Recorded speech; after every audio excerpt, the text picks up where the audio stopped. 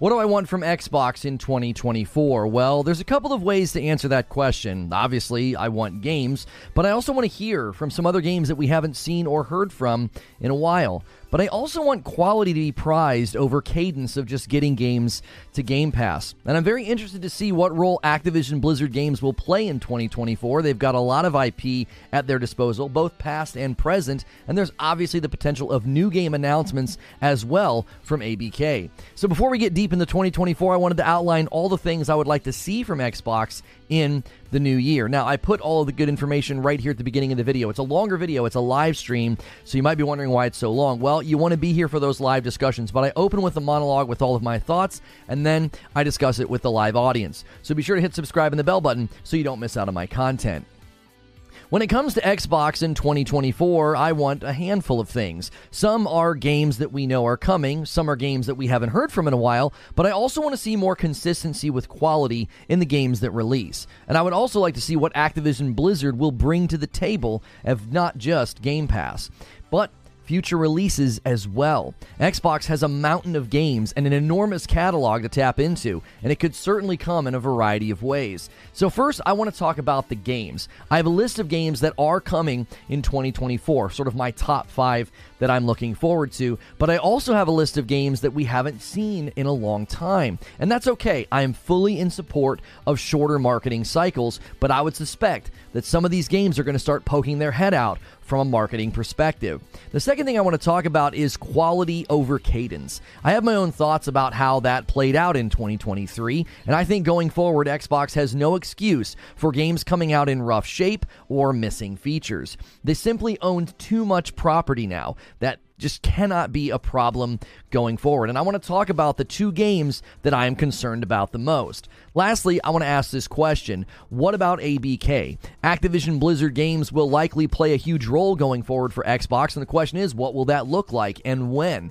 Adding the backlog catalog to Game Pass, I think, is a pretty easy prediction, but how will they roll out? And what about all their other potential new titles that could be coming? We know there's a new Call of Duty, but what else?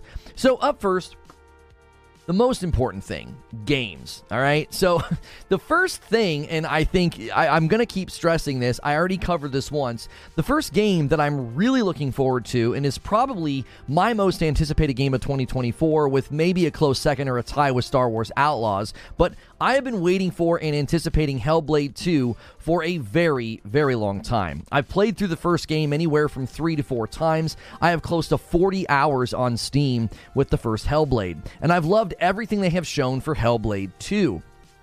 Recently, I kind of went on the defensive when this gameplay trailer you're looking at right now at the Game Awards was being criticized. Folks were claiming it didn't look good or that they were hiding bad graphics. Now, I will fully admit my bias when it comes to this game, but I continue to think that if this was a multi-plat game, the level of scrutiny and criticism would not be as high. So I really hope that Ninja Theory has been given all the time that they need. I would really like to see this land in the 4th quarter to ensure they have the most time to get their game ready and to get their game out.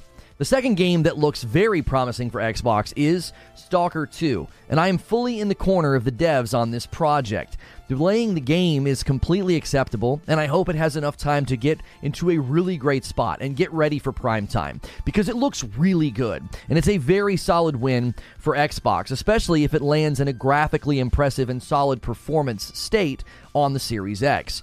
Between this and Hellblade 2, the Series X could be a late bloomer in the next-gen graphics showcase race.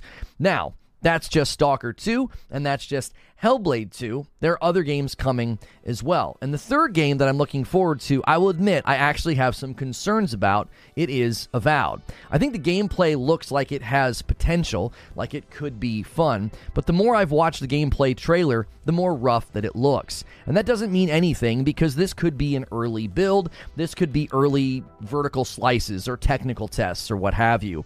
But given their own admission about how much this game has changed while in development, it's just a cause for concern. The art style dramatically changed, and they canceled co-op. I can't help but feel that that's an all too familiar thing with Xbox games as of late. Graphical degradation and feature removal, Forza Motorsport being the most recent example of this. So I hope the reasons that they gave in the mini documentary were genuine, and that the game is headed for a very quality release. Because currently I'm seeing a lot of the hallmark red flags of something that is worryingly familiar. Now, the fourth game I'm looking forward to from Xbox, you might not have heard of, or maybe you skipped over this one, but I think it looks fantastic. This one is called Towerborn. The art style and the gameplay for this game just looks great, and it looks like the perfect couch co-op game for me and my wife, or maybe even my whole family, because you can play with up to 4 players. It's an action-adventure side-scroller with a really cool 3D take on the environment, the way it sometimes moves around, and you can play with 4 players, or you can play it solo, and I just think it looks great.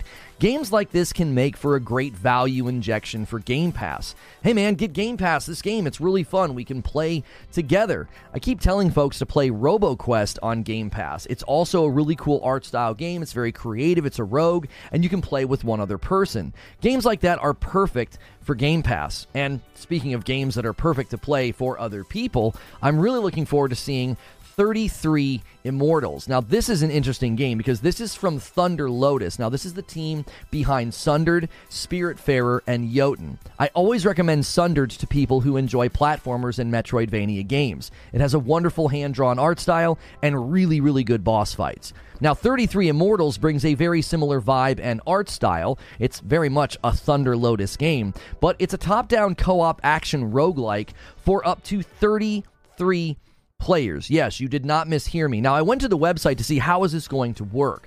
Well, it's always co-op. It says, jumpstart your rebellion, dive straight into epic co-op battles with instant matchmaking, fight through a lean, mean distillation of the MMO raid experience. So they're going for an MMO raid experience in this venue of like the top down and with 33 other people, right?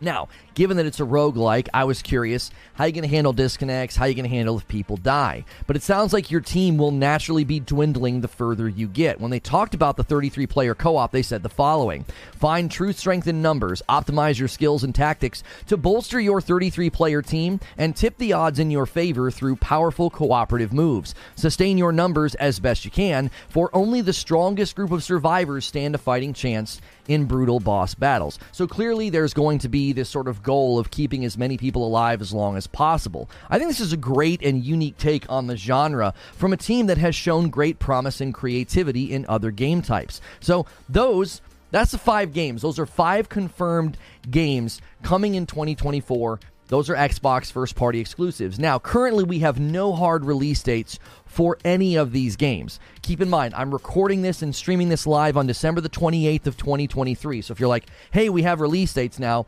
remember, I said this in December, of 2023, which is interesting. We're almost into 2024, and we don't have a single release date for any of these games. Now, that could quickly change if they do another developer direct in January. And that went so well for them last year, I would not be surprised if we get another one. And with Game Pass, shadow drops are a really easy win. Maybe one of those 5 games just drops instantly at the developer direct if they decide to do another one. But I also have 5 games that we have not heard much about, and I would love to see them show up in 2024 with respect to marketing and gameplay. I don't really have any trailers to show you because we don't have much on these games right now. Now, I don't expect any of these games to launch in 2024. Let me stress that. I'm not mentioning these games because I think they're going to launch in 2024, but I really feel like we're going to see these games potentially show up from marketing. Now, some people are putting these games on their 2024 list. I'm seeing people put down Fable. Fable is not coming in 2024 for as far as we can tell. It is not even close to launching, okay? Maybe they surprise us. I have my doubts that that's even possible given, how long the game has been in development. I don't think it's coming in 2024, and if you want that game to be good, let them cook, let them take as much time as they need. Now, the first game that I'm anticipating finally maybe hearing about or seeing something about is any kind of an update from the Coalition about Gears. I think would be a welcome thing. With Gears collection rumors sort of floating out there, will they finally come true? Now, I suspect if in fact the Gears collection or remaster or whatever it is, if it's real, I think they're going to start that marketing and push that out at the same time as the next Gears game marketing cycle. Kind of get everybody excited about Gears, rejuvenate, get everybody playing it again, and then start that marketing cycle of the next game. Now, it will be 4 years since they announced that they were going nose down to switch to Unreal 5, and it's been 3 years since they showcased their Unreal demo with the Cavern cinematic. It's amazing. You got to go watch it if you haven't seen it. But it's been 3 years since they showed that demo. So it may be time for the team to come up for air and start talking. Now, the second game that I see on lists about showing up in 2024, I don't know why people are doing this, but Indiana Jones. Now, it was early 2021 when the game was first announced, so 3 years later could be a really good time to start ramping up the marketing of the game. If it's a 4 to 5 year dev cycle, they could start marketing it in 2024, and then maybe it lands in 2025. This again is one I do not think is coming in 2024. I don't know why people are putting Indiana Jones on their lists for 2024. I remember when people were insisting that Hellblade was coming in 2023. I think some of y'all just need to stop doing that. Stop insisting games are coming when you have absolutely no indication or dates that they're coming. You're just setting yourself and others up for disappointment, all right? The third game that I would like to hear more about is Clockwork Revolution.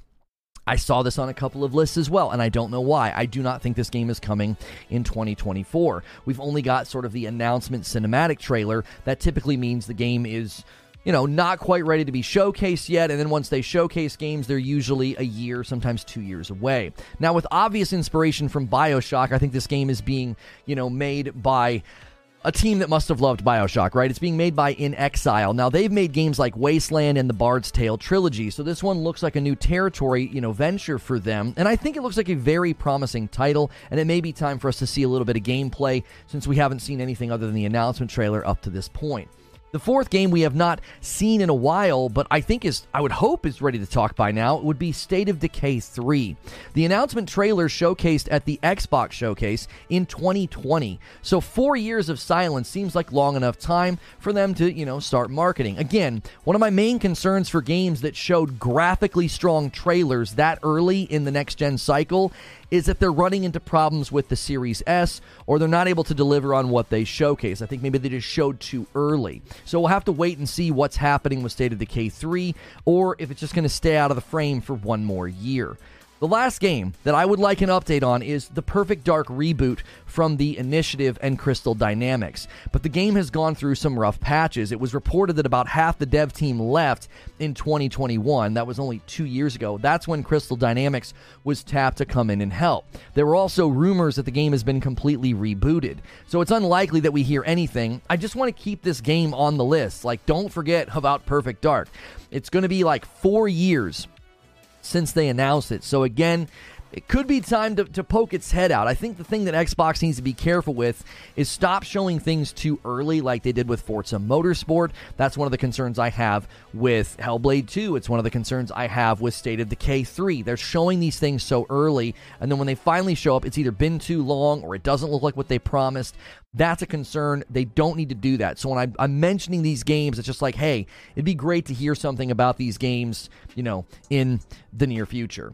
And each year we hear nothing is, I think, a reason to stop announcing projects and games so early. The longer you have to go being silent after an announcement trailer is, I think, just a good sign to be like, stop announcing things 5, 6, or 7 years before people are even going to be able to touch them. And I think more and more companies are switching to that style of marketing. So if we get a developer direct in January to set the stage for the year and all the games that are launching in 2023, I think that could be really good. Maybe the Xbox Showcase could then bring the heat in the summer, and hey, we've got bigger games coming, and start sort of creating that rolling announcement calendar feel where there's always something coming and always an announcement to be made. But given how much property they can talk about, how much they can announce and showcase and launch, I want to talk about the other aspect of Xbox in 2024 and what I want from Xbox in 2024. I want quality over cadence. And I'm going to continue to look to Phil Spencer when it comes to this subject. He was the one that sort of put out the idea that they want to have a big game per quarter at quality. And I'm going to keep stressing the at quality part. Recently, he told Famitsu the following: over the next 2 to 3 years, we plan to release a first-party blockbuster or highly anticipated title roughly every 3 months. And then in the famous sort of kind of funny interview that he did, he said that his focus was to, quote, how do we get a big game out every quarter at quality? Again, at quality is the most important part. Now, Disney wanted a new Star Wars game every 6 months, and it is clear that Jedi Survivor launched before it was ready, which is a shame, because it's one of the best games of 2023 in my opinion, but it still had a bad score and still has a bad score on PC, and it lacked a strong presence at the Game Awards. I can't help but think it's because it launched in such a rough state. In my estimation, the cadence of 2023 was there for Xbox. Xbox had a first-party game every quarter, but the quality was not there. The best reviewed game from Xbox in 2023 is Hi-Fi Rush, and deservedly so. Now, I'm talking about reviews from the users, right? The people who actually bought the game, played the game. If you look at Steam, if you look at Xbox, Hi-Fi Rush did incredible. Redfall was a disaster. Starfield's score continues to fall, and the Forza Motorsport score is very poor on both Xbox and Steam. So when I say the quality wasn't there, the consumer reception agrees with that assessment. Forza Motorsport looks nothing like was promised graphically, it lacks features, and they had to cancel other features. Redfall slowly has tried to improve, but in my estimation, the core of that game is just too poor to build upon to make a game of high quality. And Bethesda's commitment to Starfield is admirable. They're going to be doing updates every 6 weeks in 2024. But again, I question if just too much is just baked into the crust of the game to keep it from pulling up from the consumer score nosedive that it's experiencing. And the two titles I am the most concerned about is Hellblade 2 and Avowed. Hellblade 2 because of how invested I am in the first game and subsequently the sequel, and Avowed because of the previous mentioned red flags with the art style change that sort of looks like a graphical downgrade and the removal of co-op. Because in the wake of the Activision Blizzard acquisition, I've said this many times, Xbox now has no excuse. You now own more property in games than any platform on the market. So pushing games out before they are ready is inexcusable. It already is inexcusable. Many devs and publishers continue to do it, but it would seem completely unnecessary when you have such a vast catalog and a list of studios that you can lean on. Which leads to my final question. What role does Activision Blizzard play in 2024? Generally speaking, this breaks down into two categories: the existing catalog and new titles.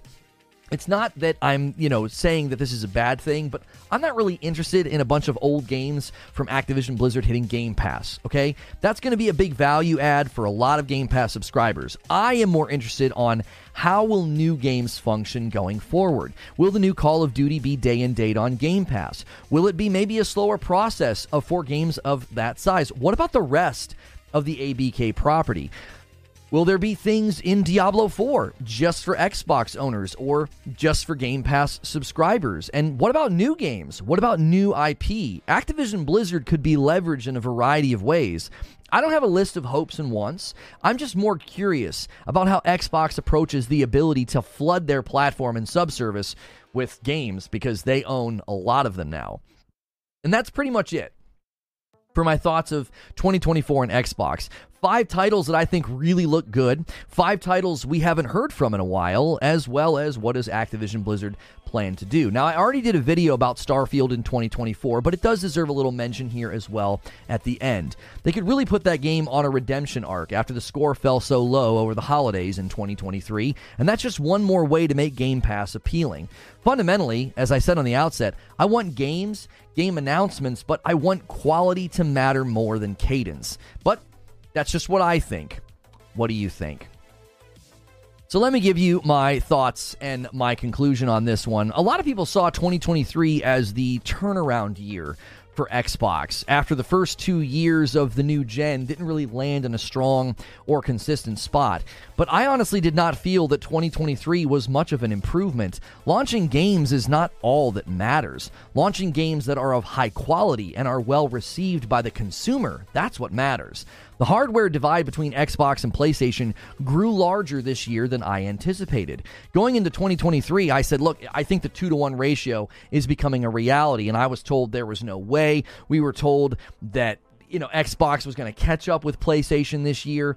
It went well beyond 2-to-1, right? It's nearing 3-to-1, or may have already achieved that. And at some level, that does not seem like a hindrance at all for the plan that Xbox has going forward. But I can't pretend like the entire focus and emphasis hasn't completely changed. I just can't do that. That doesn't feel honest. Will games like Hellblade 2 and Stalker 2 put Xbox back into a position to talk about power and performance? Are bigger titles that have gone quiet, are they struggling with the Series S? Why are we not hearing anything from these studios? It's been 3 and 4 years. Another year of silence will, I think, be maybe a cause for concern. Only time will tell. Now, the second thing I want to say is the lineup of the 5 confirmed games, I actually think already looks stronger for 2024 than 2023, at least in my opinion. Redfall never looked that interesting to me, and Forza Motorsport is a genre I don't touch. I don't really touch racing games. So I already think the games I showed you, Hellblade 2, Stalker 2, Avowed, Towerborn, and 33 Immortals, I think those games are way more interesting. They're way more up my alley. They look more creative and more exciting. They're more the type of games that I would enjoy. But we still don't have release dates, which could be exciting for the next event. If the Developer Direct lands in January, that's awesome. If you just slam out a bunch of release dates. Or it could be another shaky schedule like all of the games that didn't land or maybe didn't even land inside of 2023. There was a lot of promises made at the showcase of 2022, and most of 2023 did not make good on those promises. My hope is that Xbox is simply avoiding what happened at the 2022 showcase. They don't want to give dates. They don't want to give windows. They're going to announce release dates a lot closer to the release of games so you don't have to announce delays. Both Starfield and Forza Motorsport sort of quietly announced their delays. They were supposed to land in the first half of 2023, along with a whole host of other titles, some of which didn't even release in this year. So they may be just completely avoiding that altogether. I actually celebrate that. I think more companies should start taking that approach. Don't give a release date until you're within like the year that the game is going to come out so you avoid all of the stuff that we went through in the last couple of years. My conclusion is this. In some ways, this feels like the last chance for Xbox for me personally as a gamer. If Hellblade 2 launches and it's not ready, if there's a bunch of graphical problems and clear sacrifices that were made, or it just doesn't run all that well, if it feels like it's been rushed to market, I have only one place to put the blame, and that would be on Xbox. It would be another title pushed out well before it's ready because they're prioritizing cadence over game quality. Now, if 2023 was the last reverberation of 2020 and 2021 and games struggling to get to the market, then good. That means that greener pastures await. But if 2023 is the level of quality I can expect from Xbox going forward, I don't think their games will garner much attention from me, the larger gaming public, or even the Game Awards. But that's just what I think. Now it's time to hear what you think. That is the show open. Welcome in. Good morning, good afternoon, and good evening. Would love to hear what you guys are thinking, what you're looking forward to in 2024 from Xbox. You know, if the 5 titles I put up there, if any of those were sort of maybe not on your radar, I really actually think Towerborn and 33 Immortals are for me at least, they're like the sleeper hits. Like, those are the kind of games I think that can just be so fun and so creative. I'm really interested to see how 33 Immortals plays out with, you know, sort of creating their own version of MMO raiding in a 33-player environment that's kind of like top-down. Now, I do have somebody to thank here, Sorcerer of Havoc, getting us started very early today with the first gifted member of the day. Hans shot first, and so did you. Thank you so much, Sorcerer of Havoc. We're about 100 members away from the 3,000 goal to end the year. So if you guys want to push that strong today, we'll try to do some kind of New Year's celebration with you if we can hit that goal before the end of the year. Thank you so much for being here. And I'm not sure if Nightbot's been kind of weird lately. Like the coffee command, Nightbot says check the red dot, but now he's not responding to the coffee command. If you guys are wanting to get the coffee, you can go to reforgeroast.com. I just see that Heavy Metal Mama put the command in and Nightbot's not responding. We had that issue yesterday. I believe, chat's set to the right settings. Like anybody can talk. There's a tweet saying Sony confirms Stellar Blade is coming in 2024. Oh, okay. Well, we will include that. We will include that in our coverage when we talk about what I want to see from PlayStation. That'll probably be tomorrow's show, unless an insane thing happens today that needs to be covered tomorrow. Now's the last time for Xbox. The last 10 years didn't show you anything. Well, I'm always in support of a turnaround.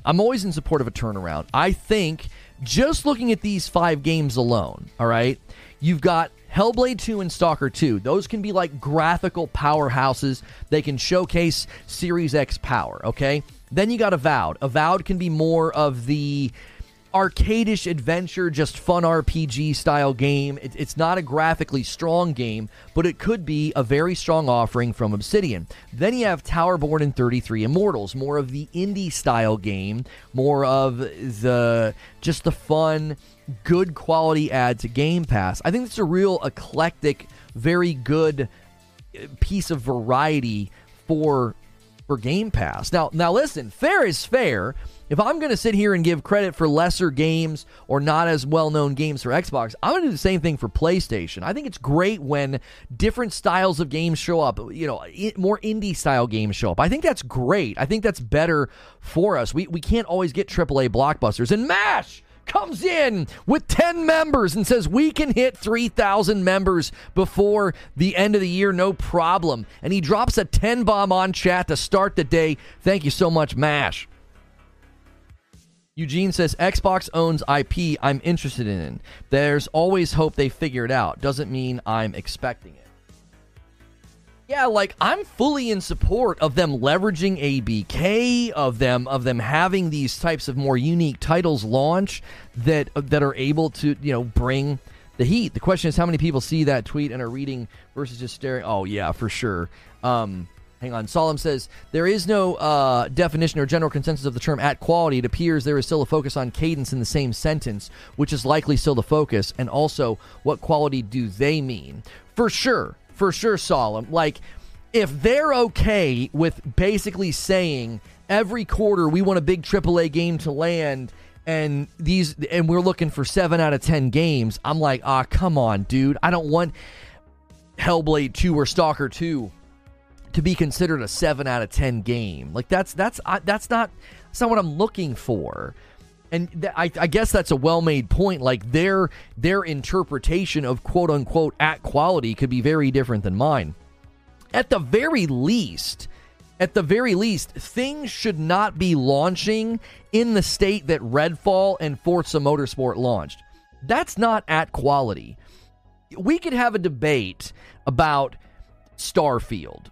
No question in my mind, Hi-Fi Rush is the winner for them this year. And sadly, its completion percentage and its popularity on the platform are not as strong as the review score. It's come on, people. This is a great game. My daughter loved it. It's got an amazing score on Steam.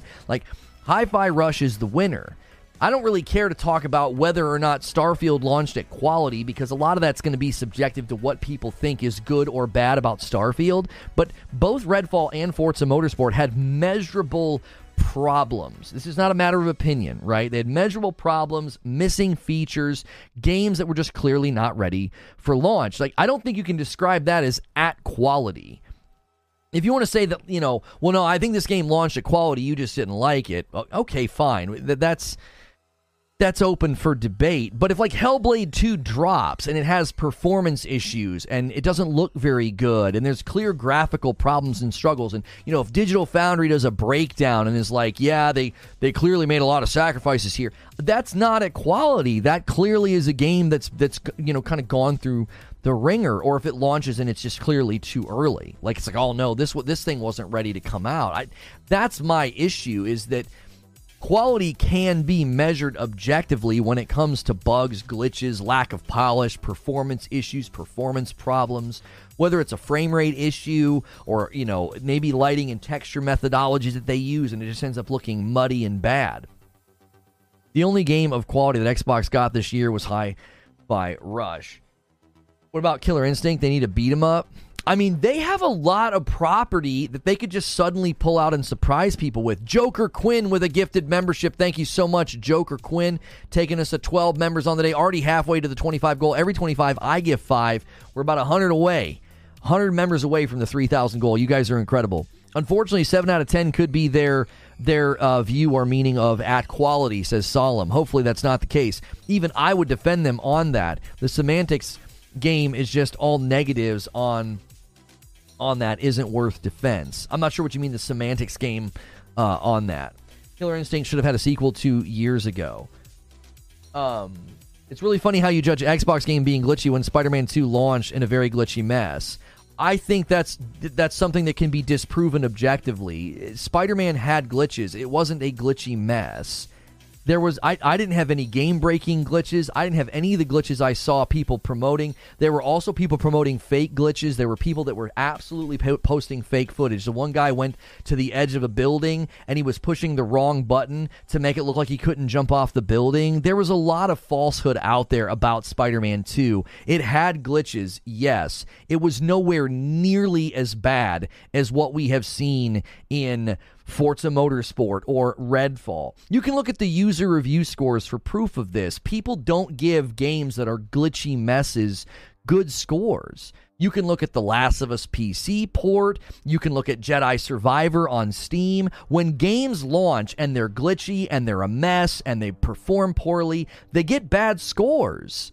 They don't score well. Players don't put up with that. Like, in the fact that you're attempting to equate the glitches and the bugs in Spider-Man with the issues that we saw in Redfall or Forza Motorsport, I just don't think that that's a fair comparison at all. It's not even remotely fair. There are plenty of games that launch and have minor issues that need to be adjusted, tweaked, or patched, but goodness gracious, yeah, there were people faking glitches with photo mode, taking the bikes out of areas that were intended so they could create glitches. There was so much nonsense about Spider-Man 2 that gave everybody this impression that, like, oh, why is nobody being critical of this game? It's glitchy too. And it's like, a lot of the glitches you saw on Twitter weren't even real. They were fake. They were totally fake. Like, okay, you could turn into a cube. That didn't happen to me. That didn't happen to a lot of people. And again, that was more funny than anything. I mean, it was obviously a problem, and they fixed it. The issue that I'm talking about is not that. I do not care if a game launches and has some glitches or some bugs. I have never been bothered by that. I'm not like, oh, throw my hands up in the air. This is unbelievable. When a game is systemically bad or systemically broken or things aren't working properly or something clearly, isn't right, something clearly is, not been polished. It's like, that's what I'm talking about. I'm talking about something that is consistently bad in the game, or even stuff that just isn't there if they promised features that weren't there.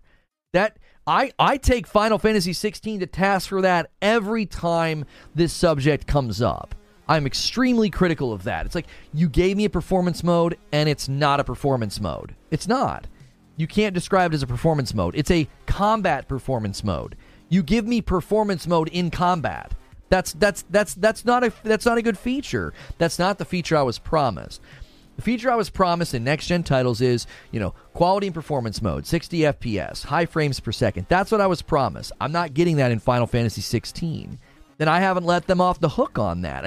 Even yesterday, in my top games of 2023, that got mentioned. So I am very consistent on how I criticize games and the standards I hold them to, especially Final Fantasy 16, how much it promoted, how it was going to show off the power of the PS5. It's not showing off the power of the PS5 with 30 and 40 frames per second in a town with NPCs standing around. Like, that doesn't show off power, right?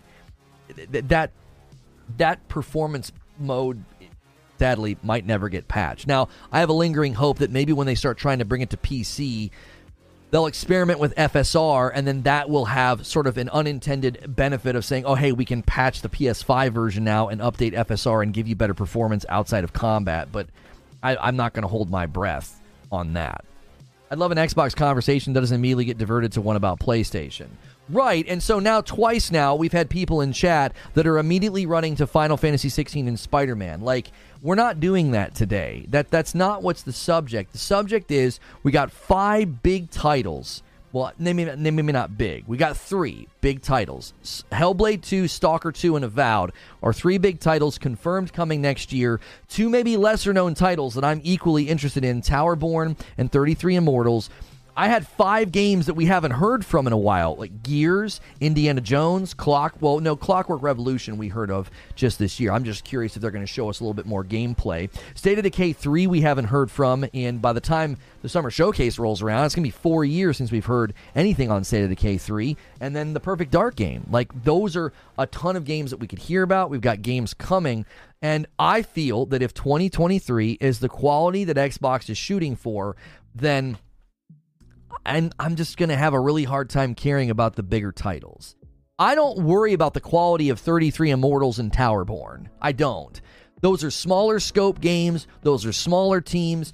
Games like that typically come out and absolutely nail it. We've seen games like No Man's Sky. We've seen games like Death's Door. We've seen games like Hades. We've seen smaller teams, smaller scope games just absolutely crush it. I'm not concerned about Towerborn or 33 Immortals at all. I'm more concerned about Hellblade 2 and Avowed. I'm actually not even concerned about Stalker 2. I think those guys have too much pride in their project to release something that isn't ready. I truly believe that. I think Stalker 2 is going to be fantastic. I have zero doubts about that game. I'm more concerned about Hellblade 2 and Avowed. Avowed probably at the top of the list of concerns about, did this game go through the same ringer of we had to downgrade the graphics and we had to remove features? Like, that's the concern that I have.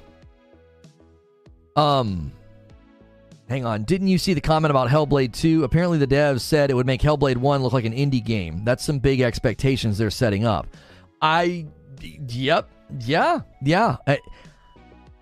actually think they could pull it off from what we've seen.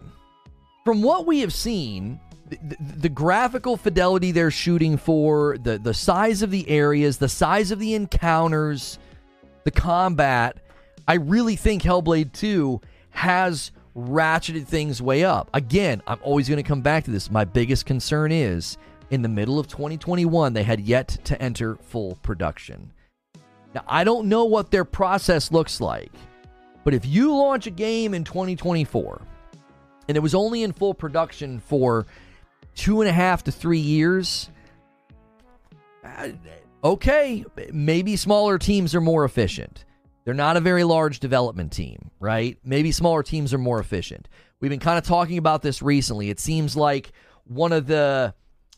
we learned from the Insomniac leaks that, like, budgets are mushrooming and getting really expensive, and, like, downsizing sometimes is necessary. I'm telling you, I wonder if the birth of that reality is going to be smaller teams, smaller, creative, scrappy teams like Hello Games. You just start seeing more and more companies pulling that off. You start seeing more and more companies of the 50 to 200 employee size really start getting more attention because they have more freedom. They can be more ambitious. TJ Rage with a gifted membership. Thank you so much. They have a lot more freedom. They can take a lot more risks. Like, Light No Fire stole the show at the Game Awards.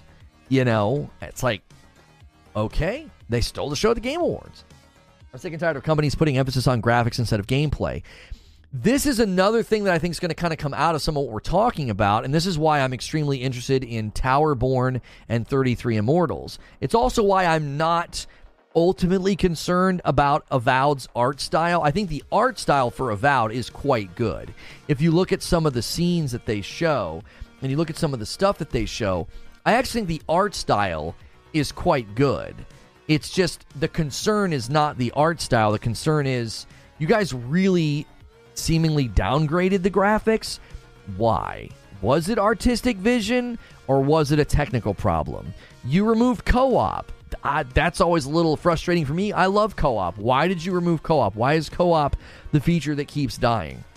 Well, in the documentary they talked about, how they used multiplayer when talking to publishers because multiplayer was like a buzzword, but the more they worked on it, the more they saw that it wasn't going to square with it. Okay, that sounds like a pretty genuine answer. Okay, great, right?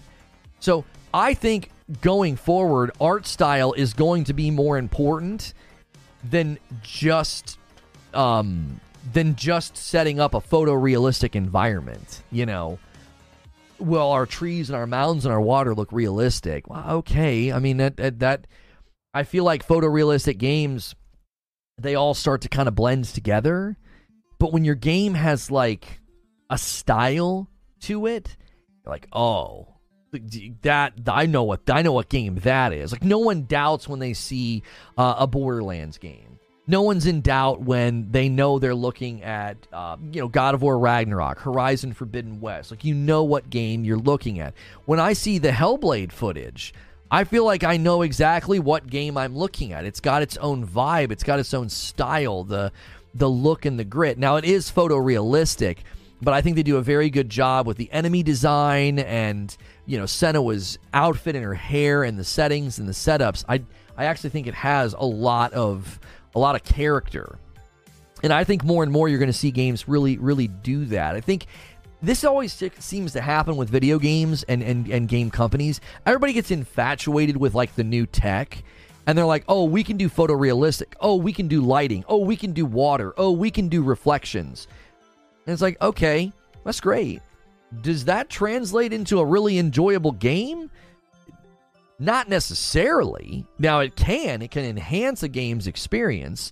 Like, I thought the graphics in Avatar really enhanced the immersion and the experience. You really feel like you're on Pandora. And I'm now working my way through the Last of Us remake. Last of Us Part 1 remake, and I'm just struck numerous times by the water and the lighting. Now, water and lighting doesn't make for a good game. What it does is it sort of capstones a good game. It sort of enhances, a good game. So that's why I think more and more I'm interested in games with really cool art style, especially even games like this, like Towerborn, or the 33 Immortals game from Thunder Lotus. Its art style, I think, can be really engrossing. It makes you want to be in the world. If you play a game like Hades, you probably know what I'm talking about. Like, being in the game, seeing the cutscenes, seeing the characters, those things I think can make you want to be in Hades. And Hades isn't some crazy high fidelity, photorealistic looking game, but it's fantastic looking. All the character design, anytime they pop up on the screen and they're talking to you, and all the different environments, it's really, really good. Why do game companies keep remaking games that are less than 10 years? Well, what's funny is I was actually thinking about that last night, and I think two things are happening. I think we're seeing a lot of sequels. Right? Hellblade 2, Stalker 2. We saw a lot of sequels this year. A ton of the games at the Game Awards were sequels. Alan Wake 2, Baldur's Gate 3, Spider-Man 2, Tears of the Kingdom, and then, to your point, Resident Evil 4 Remake. There's a couple of things going on. I think there's a business aspect to it. When a game is really successful, there's going to be a sequel. When you have like an invested audience, that's why you're getting a Hades 2, right? Hades was extremely successful, so of course they're going to do a second one. Hellblade was kind of a cult hit. It sort of grew in its popularity over the years. Now, it's not like some big, massively well-known title, but the second game could really put it on the map. And so I think there's a business aspect there of, if your first game's successful, of course you're going to get a second one. Now, I think that's a similar, that's like a cousin to remakes. There's a reason you're getting remakes and sequels. They're cousins. They're very similar. The idea being, look at what we can do that we couldn't do 10 years ago. And we know the title's popular. We know it's going to make money. And we know the effort that goes into a remaster and a remake isn't equal to a fully brand new launched game. So you have low cost, you have low investment, and you have high potential return.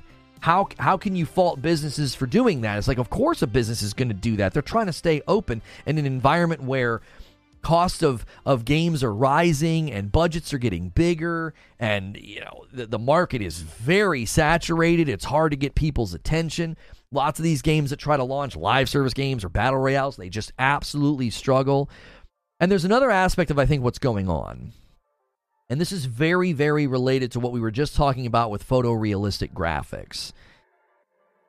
I think we're hitting a point in graphical fidelity where the differences going forward are going to be harder to deduce. Does that make sense? You can only make a race car and a race track look so real. Eventually you hit this apex point of, well, I mean, that basically looks like real life. It looks like real life. Like, what are you going to do to make it look more real than real life? Well, there'll be subtle things. There'll be, enhanced loading sequences where you seamlessly go from one place to the next. Okay, that doesn't look better. That might feel better. They might get better and more advanced with shading, reflections, texture mapping. Those are harder to deduce. So what I think is going on is, I think a lot of companies are realizing we can take our game from a handful of years ago, 5 or 6 years ago, less than 10 years ago. We can bring it all the way to this peak, this close to this apex point of our game looks awesome.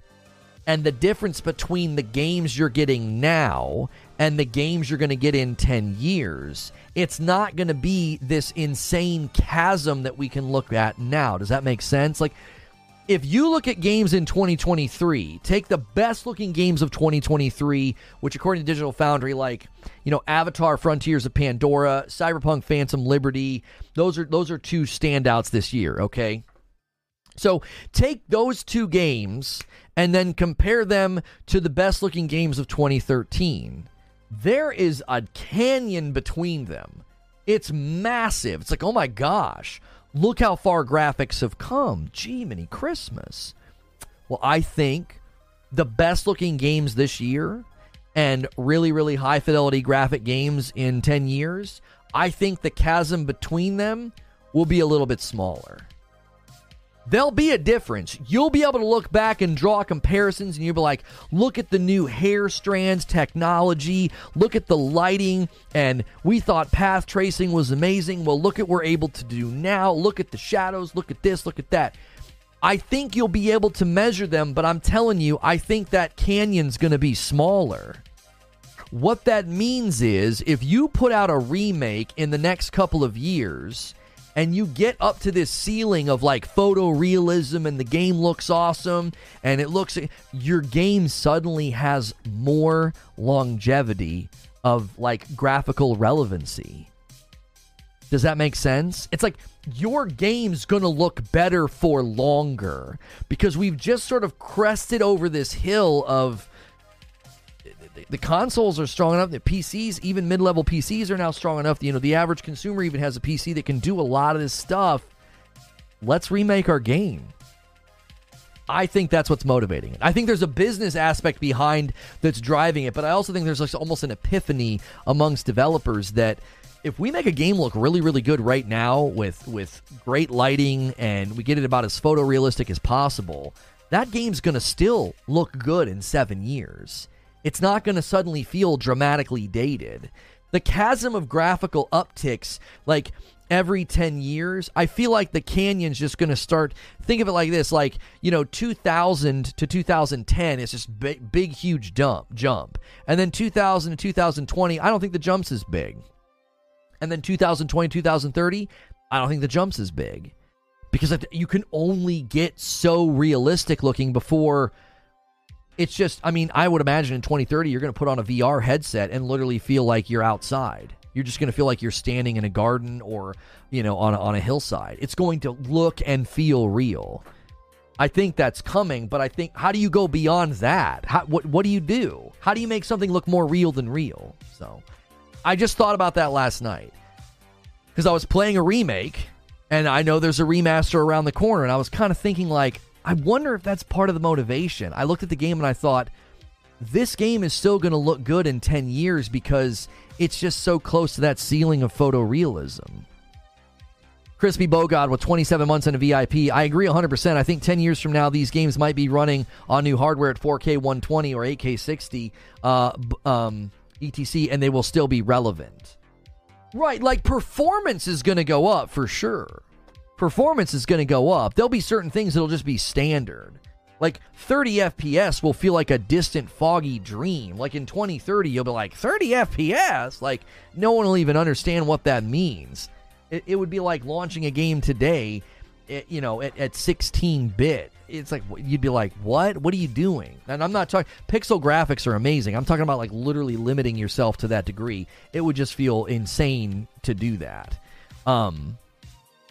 Hang on, I'm making sure we don't have any coffee orders. If you guys ever order coffee, let me know in the chat with an emoji, and then I'll check my email and shout you out. Guys, we've been going live today for a little over 45 minutes. Let's smash that like button. There's almost 500 people here, man. We could easily have 200 likes. And there's other ways to support the channel as well. If you like to do, emojis in chat or get into exclusive content, if you use Discord, you can become a member for $5. You get into extra content. You get an emoji. You get, you get a badge next to your name. You get all this stuff here if you want to do that. Friday night streams with my wife are a blast. They're hilarious. So consider clicking join. It supports me directly, especially if you listen every day.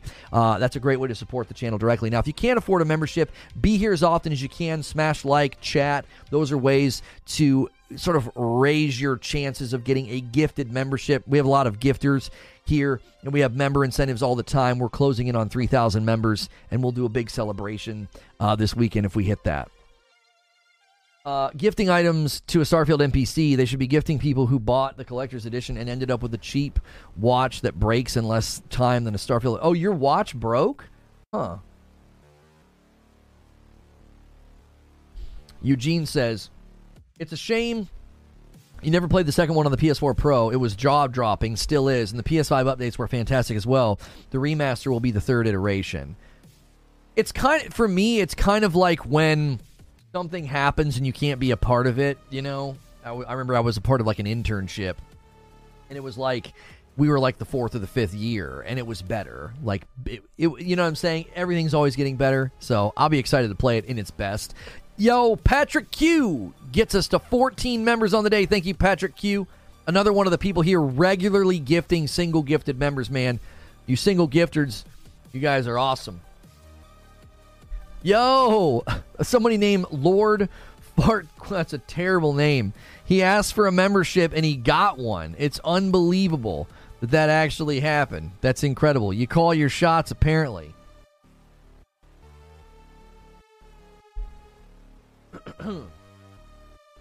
I was late today, so sorry if you already said this. All right, hang on. Sven's saying something.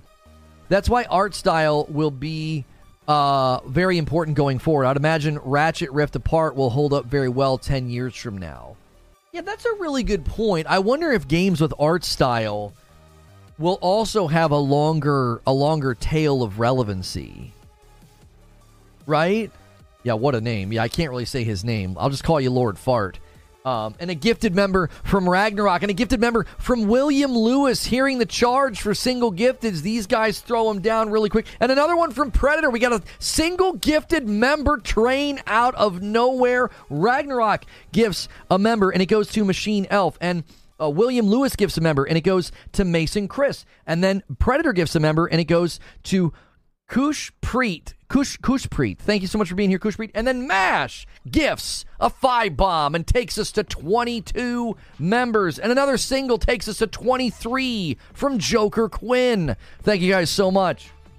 Little quick member train for you guys. Let's make sure we let's aim for 200 likes. YouTube's been really weird with the likes. Okay, so double check that your like has saved. Like, minimize chat, make sure the thumbs up is there.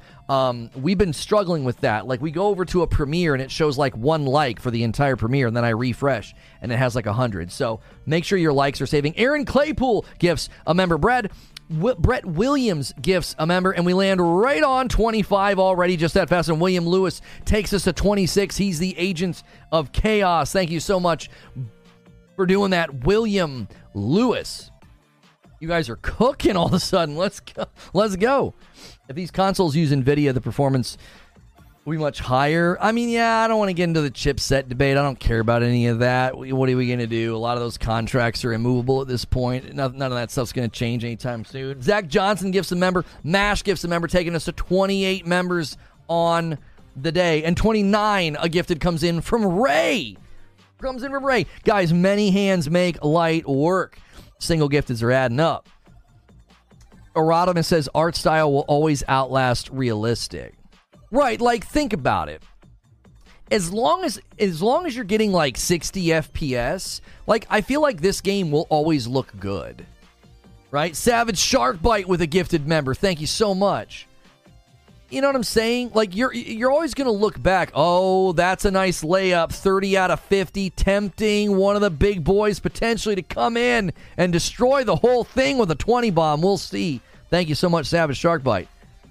Think about this. There's an absolute ton of PlayStation 1 and Nintendo 64 games that are playable even by today's standard, and none of them are photorealistic. Art style will always outlast photorealism. Hadigan saying the exact same thing as Erodimus. Yeah, I think that's just really well stated, that art style will always outlast photorealism. And Keithius gifts a member and sets up that 20 bomb to be an agent of chaos. Thank you so much, Keithius, for gifting a member. Yo, good afternoon, Crafty. How are you? And I think we're going through that right now. I think a lot of games that have focused on photorealism and stuff, like, I don't think there's anything wrong with focusing on photorealism, because I even think that, like, I even feel like Hellblade 2 has its own feel and style, so that in, like, 7 years, if it actually looks like this while you're playing, I don't think anybody's going to look back at this and be like, oh, that looks so bad. Because, again, I think the closer you get to human beings and eyes and skin and lighting and shadows, the closer you get to real life, you know, I think the stronger the I guess the elasticity of the game will be. It'll just have a little bit more staying power. Because I don't think you're going to wake up in 7 years and play some of the photorealistic games from right now and be like, these games look like trash, bro. I mean, there are photorealistic games right now you could play that even still get hailed as lasting. Like if you look at, you know, Red Dead Redemption 2 as an example. If art style and assets are high quality, the shelf life's crazy. That or a mod community on PC. Well, for sure, yeah. A modding community that consistently makes sure that your game looks really, really good, for sure, I think can have a huge impact in general. And I hope everyone, including all the console warriors, has a fantastic day. Be well and treat each other as you'd want. Hey, man, that's a good word. Well, good to see you, Soil Tech. How are you, man? Thank you so much. Why are we getting so freaking choked out, dude? What the frick? There we go. Okay, I got it. I also feel that some games won't correct with photorealism, like some games need to be stylized. I think Remnant or Remnant 2 has a unique art style. Yeah. I think Remnant 2 has a really good art style, actually. Batman Arkham Knight still looks amazing. Batman Arkham Knight, I actually talked about that in the video coming today about Justice League. I mentioned this in the video, that Batman Arkham Knight has aged incredibly well, but if you start watching some of the scenes where you're sort of interacting with another character, Commissioner Gordon or somebody, it starts to show its age. You know, the combat, the city, the graphics, the lighting, all has aged incredibly well. You only really start to sense the date, the age of the game, right? You only start to really sense the age of the game by looking at some of those scenes. Because I remember people saying that they thought, like, oh, the characters in Kill the Justice League don't look that good. But if you actually compare them to Arkham Knight, I mean, Harley Quinn's a good example. I mean, she looks fantastic compared to back then. They've really upped, you know, how good things look. Skyrim is a prime example of that. That community has supported that game at a ridiculous level. If you see a modded Skyrim today, it looks about as good as any game.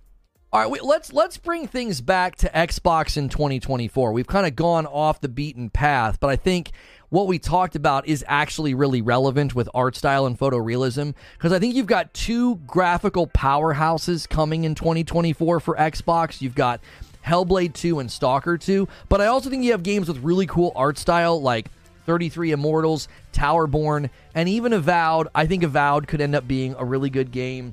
Its art style, you know, definitely changed, but that's not necessarily a problem.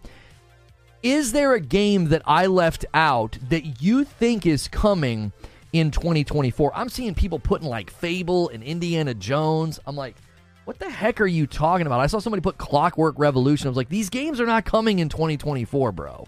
There's no way. I don't see it. But is there anything that I left out? Are there any games for Xbox in 2024 that you feel like, dude, no, there's one coming that you forgot about. There's a game that, you left off of the list. You know what it is for me with the Arkham games? The UI is extremely dated. The game looks pretty good. Yeah. Sometimes your UI, your menus, that's when you're going to be able to tell that a game is kind of old. I'm just saying they still put out quality games since being acquired. Outer Worlds came out before they were acquired. Grounded was in early access. And Pentiment. Okay, I'll give you Pentiment. But I can't give you the Outer Worlds. Yeah, that was not under development under Microsoft. I'll give you Grounded, but even Grounded is a different example of what we're kind of talking about. I think the concern around Avowed is the art style, okay, looks like a graphical downgrade. Now, we could argue all day long about it's not a graphical downgrade, that original trailer, no one should have thought the game was going to look like that.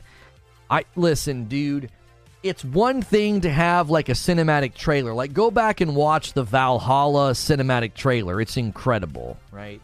Takes old boy down, and that dude with the terrible bangs on the horse is like, oh my gosh, we're in trouble, right?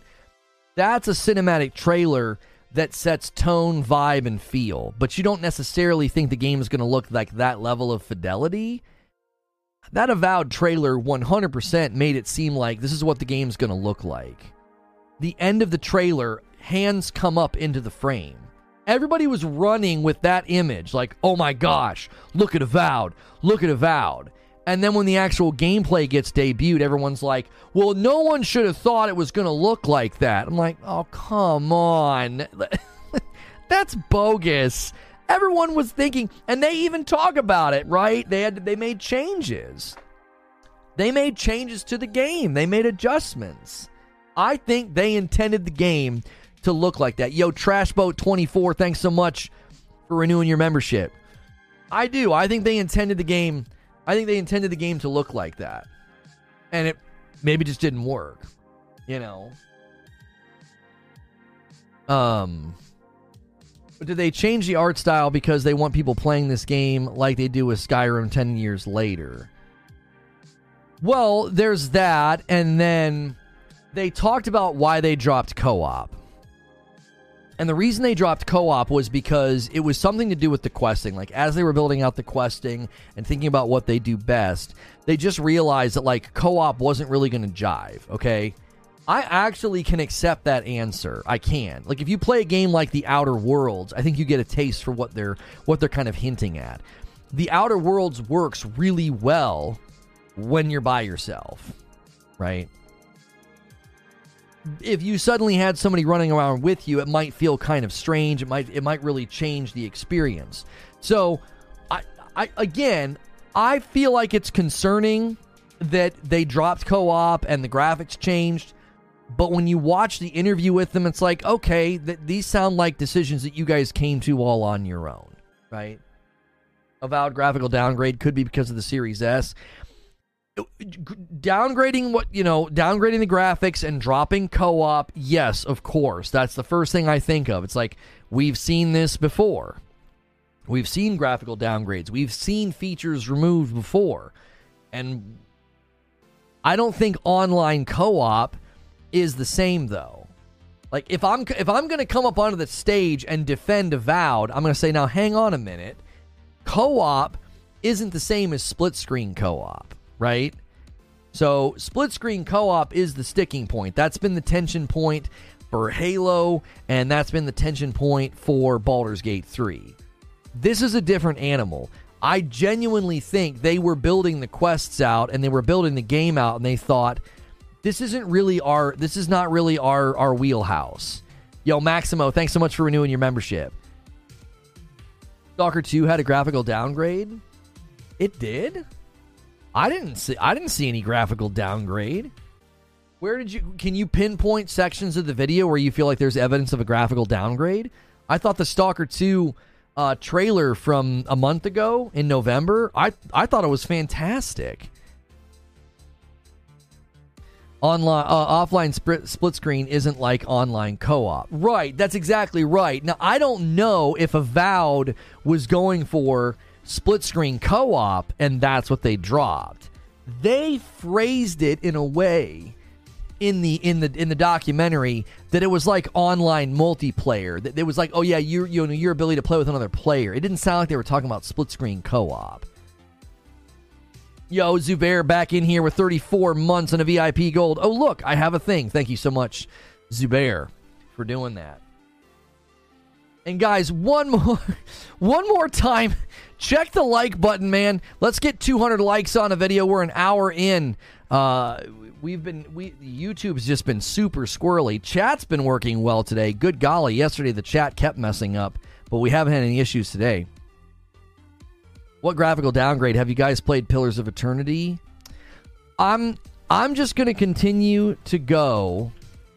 All right? I'm just going to continue to go to that first trailer and argue that this image, okay, and then people threw it in their thumbnails, and this is just a lesson in marketing, okay?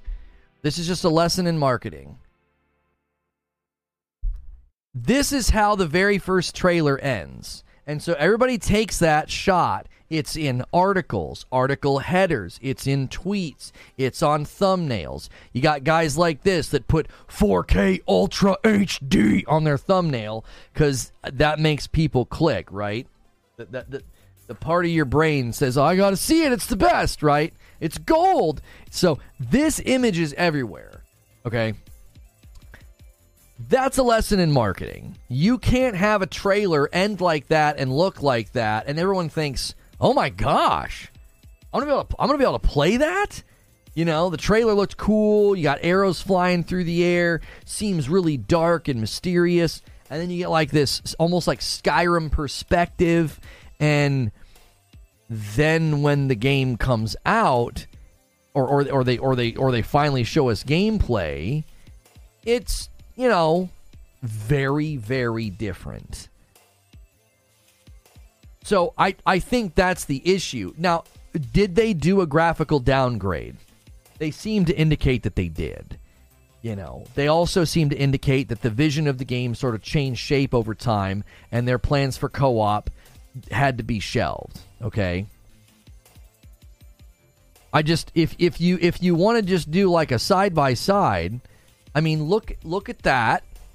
Look at the graphical detail, you know, and that looks, I'm not seeing anything next gen, and that's fine. I don't think every game needs to blow the doors off. As I said, they've got Hellblade 2 and Stalker 2 this year to show off, you know, next gen power if they in fact want to make that a talking point. But I think they hurt themselves. Just gave you your 200th like. Thank you. I think they hurt themselves a little bit. Looks like a VR game. Yeah, the graphical quality kind of does look like a VR game.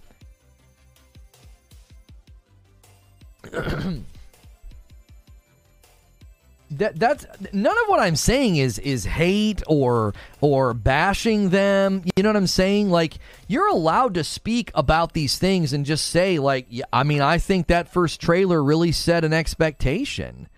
And looking at this, it doesn't look like the same game at all. I remember for the first couple of minutes of the Avowed trailer, we were like, what game is this? And then when the hands came up, I was like, oh, it's Avowed.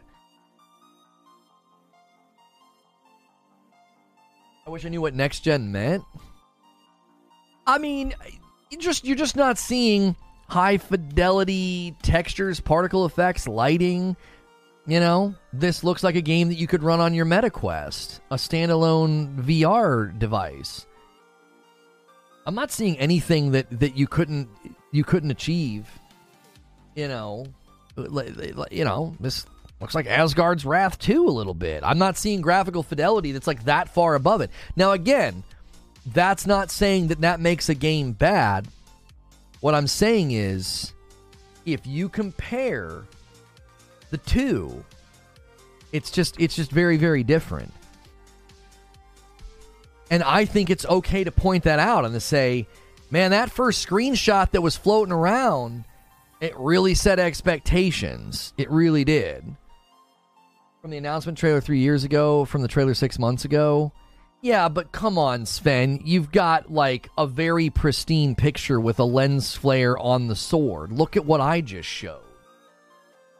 The lighting seems more flat on the hand. The textures on the hand. Like, look at his thumbnail. Like, what's going on there? Like, it all is. His hand has, like, this rigid outline. Like, it's, like, not really in the world. And then look at that other screenshot. Let me pull up the other screenshot. Let's just side by side this stuff. Right? Here, I'll make it really easy. I'm going to use the snip tool. I just think that there's nothing wrong with pointing this out. Like, I think it's okay to say, man, that game really changed. It doesn't quite look like what they originally promised. And I don't think that's necessarily a problem. That also could mean, hang on, I gotta put it in Discord so that I can open it in a browser. I want to be able to open it in a browser. There we go. And then I'm going to go get the other image that I had. Here we go. Are you ready? Okay. Like, come on, man.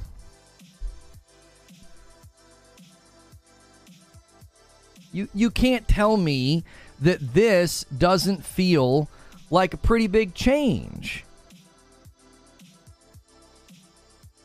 No, that's not hate. That's not bashing. I think it's totally fair for somebody to be like, "Yo, that first trailer was fire.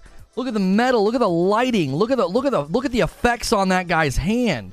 Holy crap!" And then you come to this and you're like, "Oh." Again, it can be an amazing game. This is a lesson in stop showing your games so early. Stop it.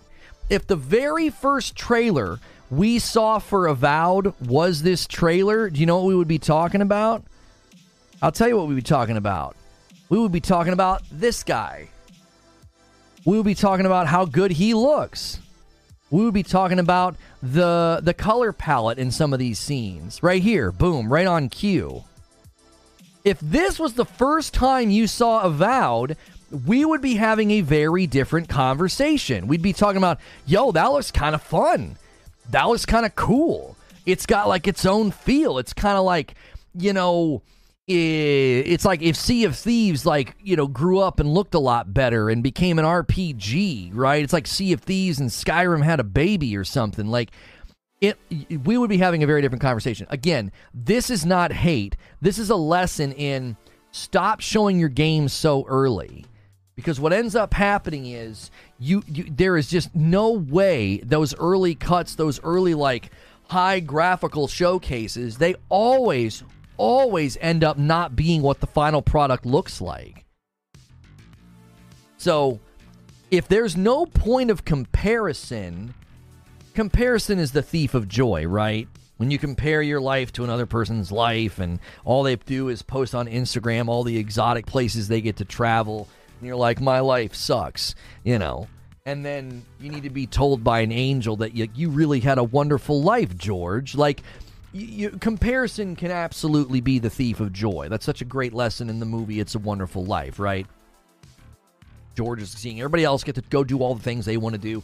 He's not getting to do the things he wants to do. And he doesn't look straight-faced at how great his life is. So the minute you start comparing things, it'll diminish. Well, this is a great reasons why they should stop showing your games to dadgum early. Because that first shot, everybody got excited. That image of the sword and the purple hand circulated everywhere. You know, big time Xbox guys were showing it off like, yeah, baby, look at Avowed. And then, you know, once we see the gameplay, then it's, with the trailer shouldn't be an indication of what the game's going to look like. What? The player's perspective was a part of the trailer. Haven't you ever seen a game do that? I'll give an example. Star Wars Outlaws. Don't you think it's cool when you're watching Star Wars Outlaws and the trailer is like panning over stuff and there's this little cute little fuzzy guy and he goes up to the main character and she touches him, pets him, and then the camera moves just smoothly into gameplay and you're like, oh my gosh.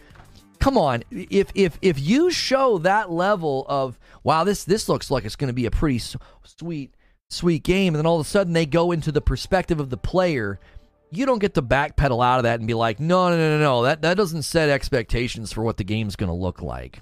Oh, get out of here. Yes, it did. And like I said, it's a lesson. It's not hate. I'm not saying the game's going to suck. It's just like, nobody would be making those comparisons now. Like, Maddie Plays would not have a video called Avowed Gameplay, My Brutally Honest Opinion, and he has on the thumbnail, They Lied, ? Right? We actually reacted to Maddie's video about this. All right, he made it 6 months ago. 137,000 views. Right? That's solid. It's a solid video. He wouldn't have made that video. There wouldn't be any dialogue about that. There'd be no thumbnail saying they lied. They'd be like, our first look at Avowed Gameplay. It looks fun. It looks, it looks interesting. It looks new. It looks fresh. Whatever. And this is just, I think, a lesson for gamers right now, in general. Because something that has been happening every time there's showcases, every time there's state of plays, people tend to say things like, they didn't show anything, they didn't announce anything, and they want games to show up. Well, this is what happens when games show up and show themselves off too early. Yo, JC, sorry about that. JC gifts a member and gets us to 32 members on the day. Thank you so much, JC, for bumping the line. We have got a little bit of an end-of-the-year goal. We got super close on Friday. So close that I sang for you anyway. But we've been trying to get back to 3,000 members, and currently we have 2881. We are officially 120 members away. Now, if we hit 100 members, okay, I have to gift 20. So we hit it together. If you guys scramble and go crazy, and we'll do an end of the year, New Year's celebration with you guys, it'll be a freaking blast. So you guys keep pushing that number, man. So generous and so kind. I've missed all the memberships. Yeah, somehow Vedger hasn't got one. You usually get one. That needs to go on a t-shirt, Comparisons, the Thief of Joy. I don't even know the origin of that quote. I really don't. But I think it's a great quote. You know? So 100 gets you there? Yeah. Another 100 gets us there. Let me check and make sure we didn't have any. Yes, we did. We had a merch order from Trill Troll. He grabbed a Loney t-shirt and a Reforged two-tone hoodie. Now, here's the thing. Some of these orders are already getting sent out. A mug is going out to somebody today. We showed this to the members the other day, and I have not had a chance to show this to you guys yet. ReforgeGaming.net has merch available, right? The day that I slipped up and called myself Loney, well, you can now own a shirt that says Loney on it. Reforge Gaming mousepad, zip-ups, pullover hoodies that are two-tone. I love this. I have this hoodie. I've worn this hoodie. Mine's a Reforge Rose. This is Reforge Gaming. And then we got the gaming and the joystick on t-shirts. And then we got the mugs and the tumblers. ReforgeGaming.net if you want to check out our merch. Wired Rope gifts a 5-bomb and takes us to 37. Thank you so much, Wired Rope. But then 38 members on the day. Another one comes in from RPG88. Wired Rope with 10 months says, screw the haters. Well, no need to worry about them if you don't ever pay any attention to them, dude. Mash with 5-bomb coming in. Thank you so much. And it goes to 43 members on the day. Everybody's banding together now. They're like, all right, let's do it. That shirt is for the Loney Ponies. That's right. That's for all the Loney Ponies. Oh, my gosh. I went to say Lono and Sony, and I referred to myself as Loney. And, yeah, ever since, we've got guys that, you know, Derek consistently calls them. My brother consistently calls me that in chat. He calls me Loney. Another comparison, Monster Hunter World reveal trailer versus launch trailer. Definitely upgraded visuals. I think that we got the membership moving again. Yeah, you did, JC. Nice work. I actually think that there are instances where the graphics end up looking better. But I think it's rare. You know what I mean? MASH is crushing. Yeah, yo, MASH is going in today, dude. Mash is kind of taking the day by storm.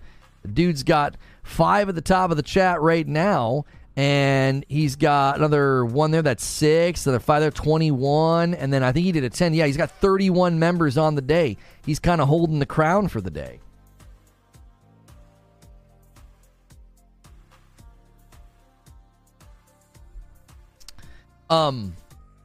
Yeah, I just think in general, it's if you're going to do announcement trailers, I think it's better to just do pure cinematic, you know? And I actually don't like announcement trailers at showcases because I feel like showcases are called showcases, like you're supposed to show something. If you want to do an announcement trailer, do an announcement trailer. Just do it whenever, you know? And then use your showcases to show stuff. You show gameplay. Show, you know what I mean? Let me see. Even if it's something that we've already seen before, maybe give us a slightly deeper dive on it.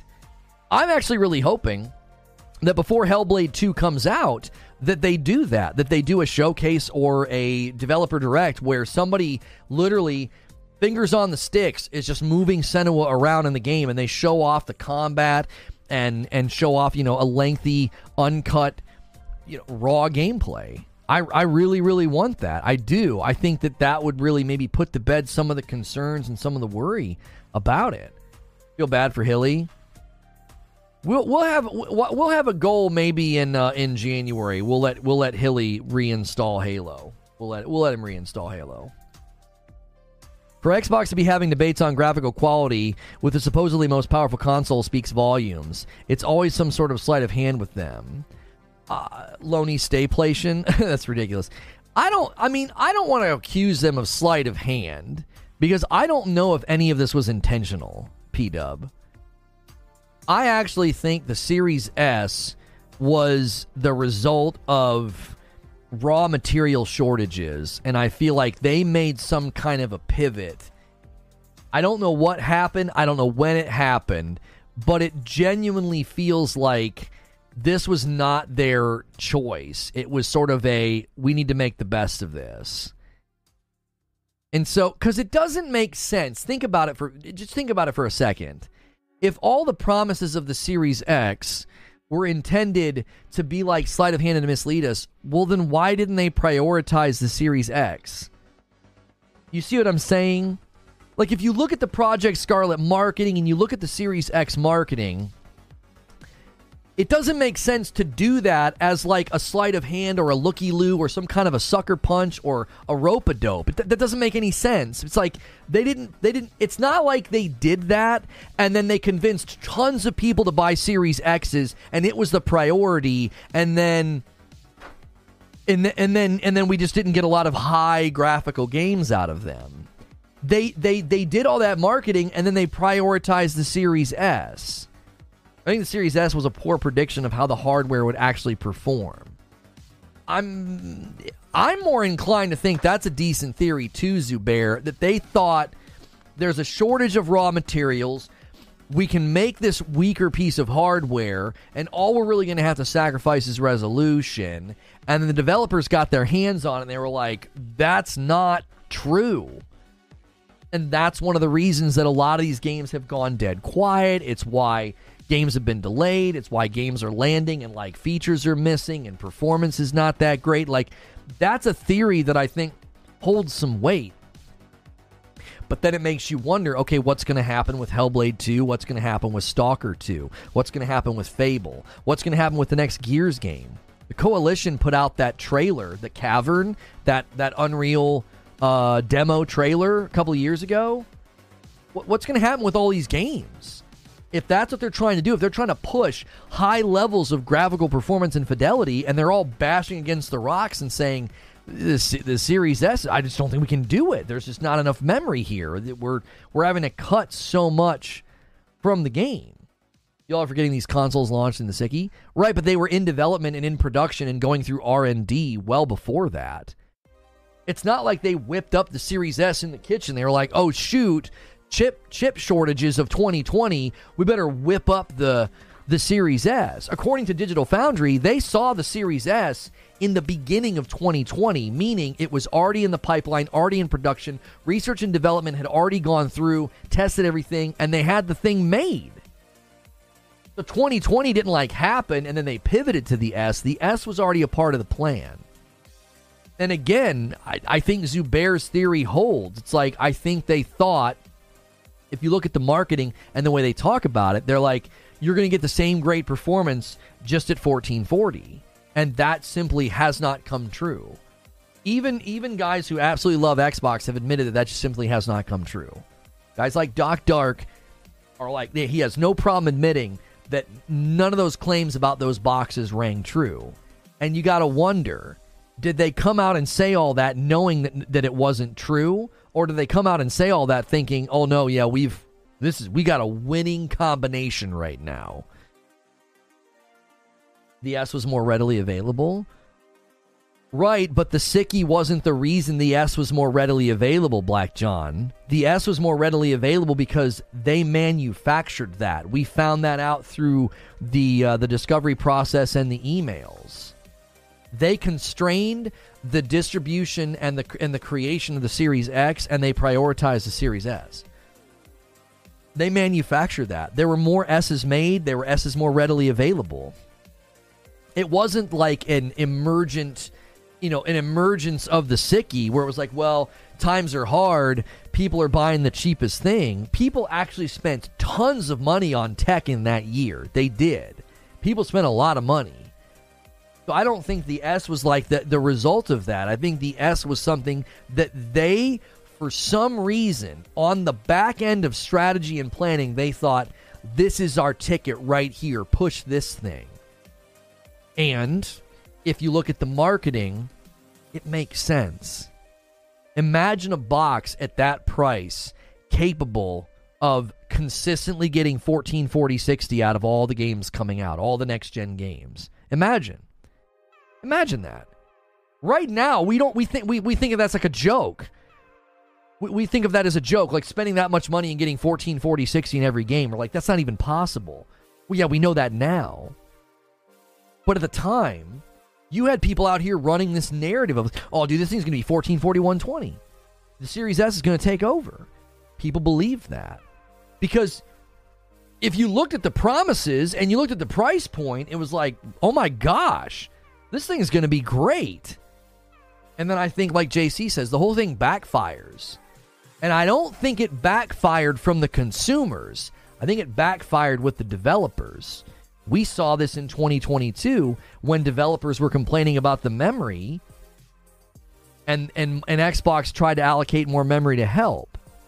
And then we heard about it again in 2023 when the guy comes back from Gamescom and he says, I spoke to a lot of developers and they do not like that machine. They don't like it. It's a problem. Even before that was said, in late 2020, the guys from id Software, lead engine guys from id Software, these guys are the kings in the development world. They're the kings of optimization. And even they were that's going to be a problem. All those tweets mysteriously disappeared after the acquisition.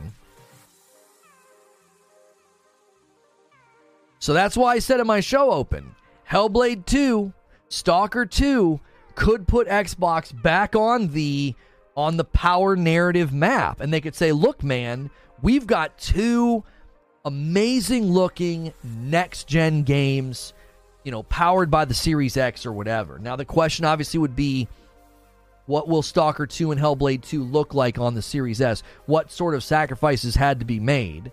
And what maybe sacrifices had to be made to the game in and of itself? Well, we're going to find out. Because like I said, Hellblade 2 is my most anticipated game next year. It's only tied roughly with Star Wars Outlaws, but Hellblade 2 edges it out because I absolutely love the first game. And if it lands and the tech breakdowns and the reviews and people slice the game up and it's very, very clear that something happened on the way to Albuquerque, then I think that will be an absolutely slam the gavel down, case settled. We know what happened. We know. There won't be any question in my mind at that point. What's all been but confirmed? Microsoft saw the X as the mid-gen upgrade. As a result, they didn't care about getting X's in players' hands. They cared about the S, and they used the X hardware for other purposes. Now that the gen is 3 years old. Oh, right. Yeah, I mean, that's true. I mean, that's according to John Linneman at Digital Foundry. That's what he was told.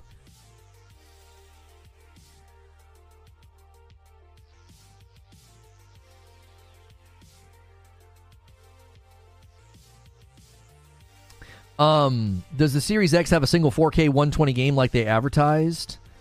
Forza Horizon, I believe, is the one game they have that features.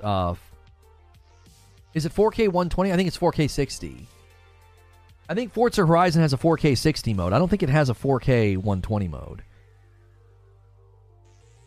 Stalker 2 was downgraded. Somebody answer me on this. Why are people saying Stalker 2 was downgraded? I'm going to throw the trailer up here on the screen. I don't see any evidence of downgrade.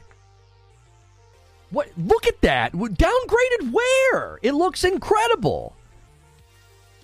Has anybody done a breakdown of this trailer? Is there somebody out there that said, they got red arrows on their thumbnail? And has anybody broken this down and talked about the graphical degradation?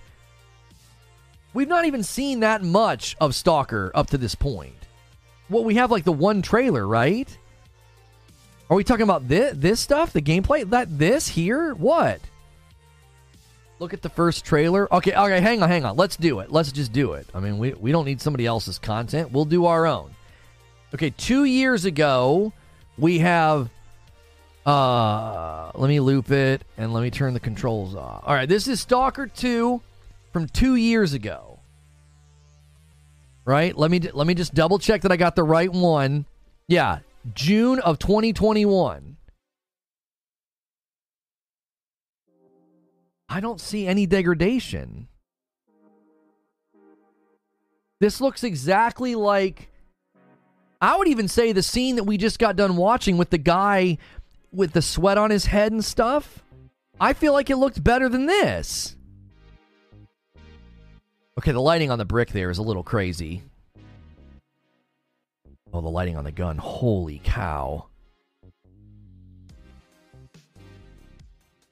Okay, maybe the lighting is a little rendered here, because the lighting on the gun from that lens flare is bonkers.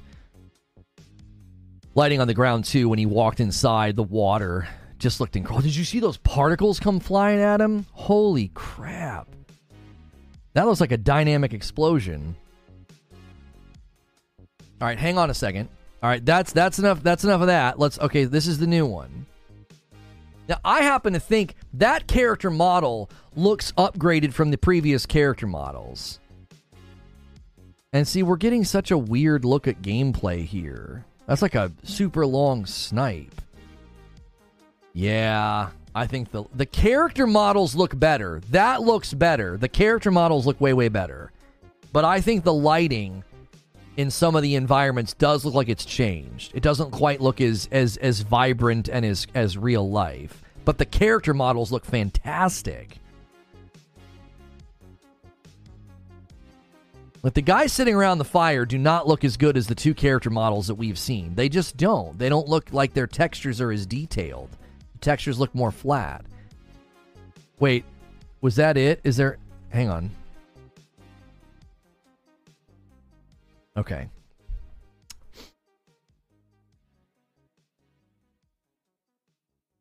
Yeah, it's the lighting. They were saying it made it feel downgraded. The grenade throw looked messed up. The grenade throw looked... The explosion from the grenade looked incredible. Yeah, I think it's the lighting. It's the lighting. Like, I don't think it's that bad, but I definitely think it's not quite as good as that first trailer. But look at the character models, dude. He looks fantastic.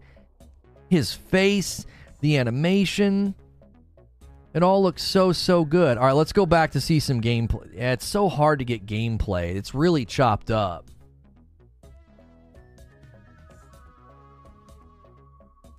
The gameplay is also not letting you see the same areas and the same footage. We're not really getting to see the guns. We're only getting to see like very, very brief looks. Again, if we go back, this entire sequence, as soon as this sequence starts, dude, the red brick, it's like, holy cow. Like, look at that. Like, it's not just the red brick, all right? Look at the way the light interacts the closer you get to the focal point of it. As it comes out, like just barely touching the edges of these bricks, and the way you get more and more of it, that's just unbelievable. That level of lighting is going to be on like high-end rigs only. You're not getting this on a console. There's no frickin' way. Look at the reflections on the ground and the way that the lighting interacts with the gun. Watch the water as he goes into the building. Watch the water. It might be behind me. I might have to move. No, yeah, look at that. Yeah, I think the lighting has changed, but and again, this is why when you show a game, you show gameplay like that. When you show gameplay like that, you end up there's just there, and I said this in my show open. What did I say? I said some of the graphical showcases from 2020 and 2021 are falling apart. We're not getting what they showed. The same thing happened with Forza Motorsport. If you go back and look at the original trailer and promises for Forza Motorsport, and then you look at what they delivered and the tech breakdowns, it's like, yeah, that's a pretty big downgrade. And I think that what happened in 2020 and 2021 was a lot of these guys got their hands on this new engine and new lighting tech, and they pushed out trailers, and they're like, oh man, we're going to be able to make games look so amazing.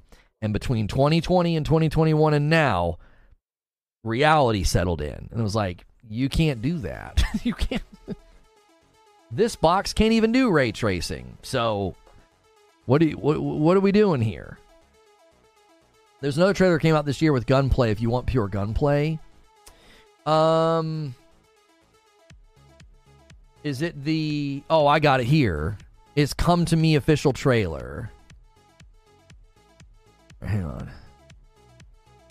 Let's watch this one here.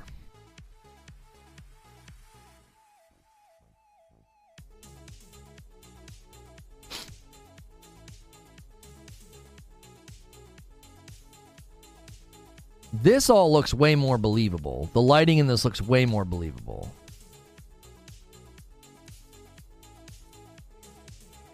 Yeah, that looks... The gun... It's so quick. It's hard to... Gosh, they're chopping it up. I feel like that looks... Even this here. This looks more like what we just saw. I think they got better at character models and character animations with the faces. I definitely think that. Yeah. Yeah, come on, give us some lighting on the... they're just such quick cuts, it's hard to see. No, the Ubisoft hack failed. They stopped them. Yeah, this lighting looks more believable than that very first trailer. It's a lot more muted. It's not quite as intense. You see how it's like, it's just softer. It doesn't feel as like... He shot the gun there at one point, didn't he? We got a lens flare. Yeah, right there. Let's get a single frame of the lens flare. I think that's a lot more believable. Like, that feels like more true to what the gameplay is going to look like. The very first trailer, that lens, that muzzle flare on the frickin' gun, oh my gosh, it looked insane.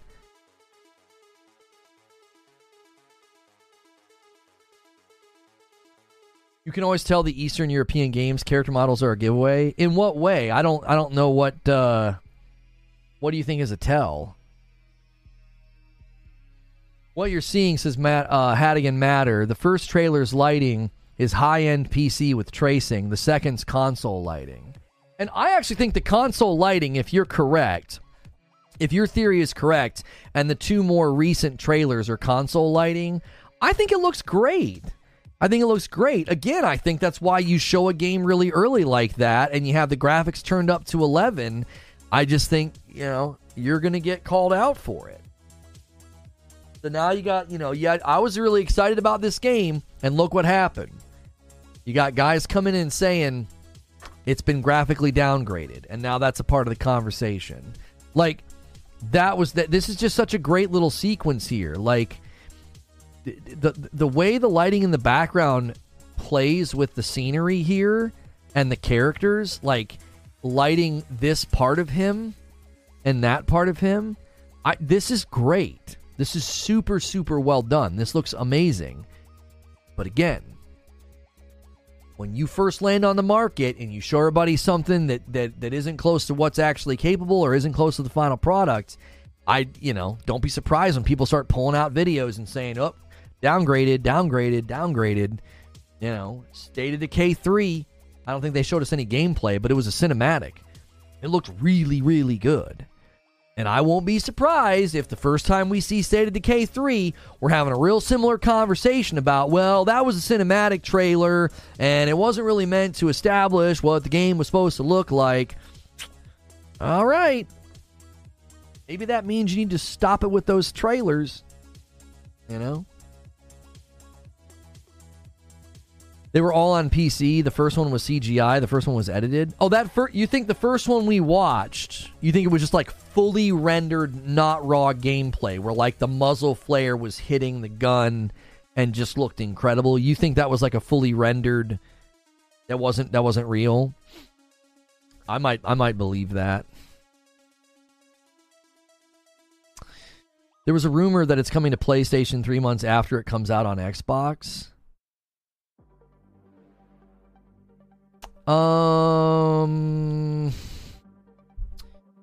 The publisher, maybe. The publisher is GSC Game World and Plaion. I'm not familiar with these companies. So it seems that Microsoft may have paid for the exclusivity, which means it could be timed exclusivity. I don't know. That it wouldn't surprise me. It wouldn't. I feel like a game like that would do really well with the PlayStation audience, because a lot of the Call of Duty fans will see a game with guns, in Russia, and they'll be like, "Let's go, let's play that."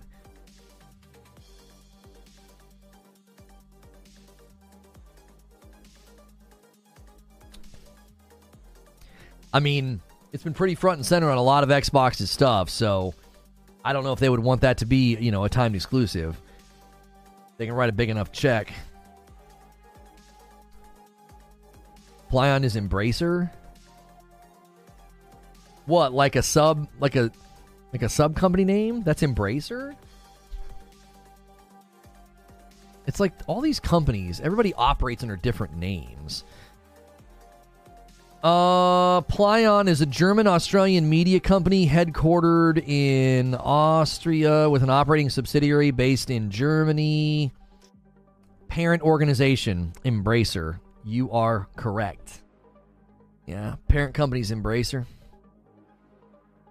Makes it so hard to keep track of everybody. It's like, well, this company is based out of this place, and they're not independently owned. They're owned by this bigger company over here, this conglomerate. Oh, they renamed it. Oh.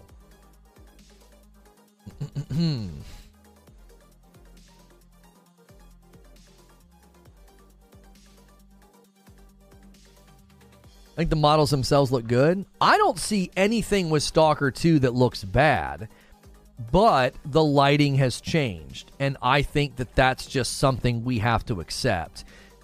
When you see a trailer come out and the lighting looks too good to be true, unless you've got a high-end 4060 rig, the lighting probably is too good to be true. Lighting and path tracing and ray tracing and the shadows, all of that. It just always looks so perfect. You're like, there's no friggin' way, dude. There's no way my console's doing that. And sure enough, you get the game and it doesn't. It's just that they're not strong enough for that. Erodimus says, I think it started as a 3-month exclusive, but as they needed more money to finish the game, Microsoft fronted the bill to push it out the door, so it may be on Xbox longer. Yeah, it's possible that the delay required more capital, and the more capital they renegotiated, and maybe they got like a year. I think it would be a good 1-year exclusive. I think that's totally fine. They get the benefit of throwing it on Game Pass. The devs get a bunch of money, and then it gets to come out a year later. If they've done any DLC or anything like that, they can do a complete edition or something like that for PlayStation. I actually think that that can actually work out really, really well. What is Skill Up doing, by the way? Look at this thumbnail. He says, I recommend 2023 this year in video games. And he's just got Todd Howard on the thumb. What? That's a god tier thumbnail, dude. That's perfect. Todd looks kind of sour in that picture. The 3-month exclusivity was in an internal document. Oh, it was.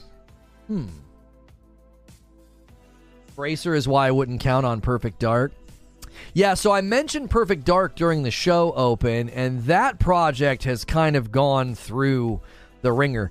Guys, we are close to 2 hours on the broadcast. Do me a favor and smash that like button. Let's set our sights on 300 likes. We should easily have that by now. And we need 7 more members to hit 50, and then I'll owe you 10 members. We are roughly 100 members from hitting the 3,000 milestone for the month, and we thank you guys that have been helping with that today. But yeah, I talked about Perfect Dark in the show open, and it's like that game has gone through it, dude. They lost like half the development staff in 2021. They tapped Crystal Dynamics to help out. Then they lost somebody again, I think, in 2022. And then I think there's rumors that it's been completely rebooted. That one, we're probably not going to hear anything about that one for a while. Minerva with a $5 super chat tip. The Xbox Series S might be the reason why you have no mid-gen refresh, but a next-gen console, they know the problem. Oh, did you see? I did a show about that, like the Xbox Next in 2026 that we're hearing rumors about.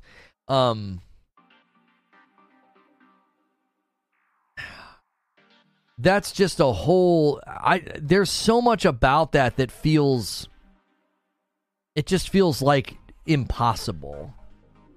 It just feels impossible.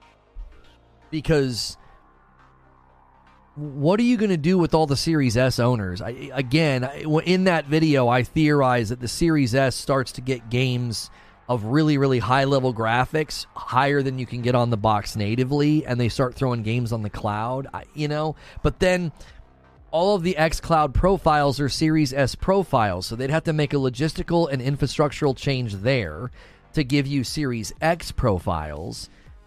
And even then, capacity's been a struggle. So I just don't know. I don't know what you do with all the Series S owners if in 3 years you launch some... next-gen Xbox that's stronger than the PS5 Pro. You're trying to kind of leapfrog, the order. They'd have 2 years where they could say they have the most powerful console. That would be a decent marketing advantage, and they have a ton of property to leverage.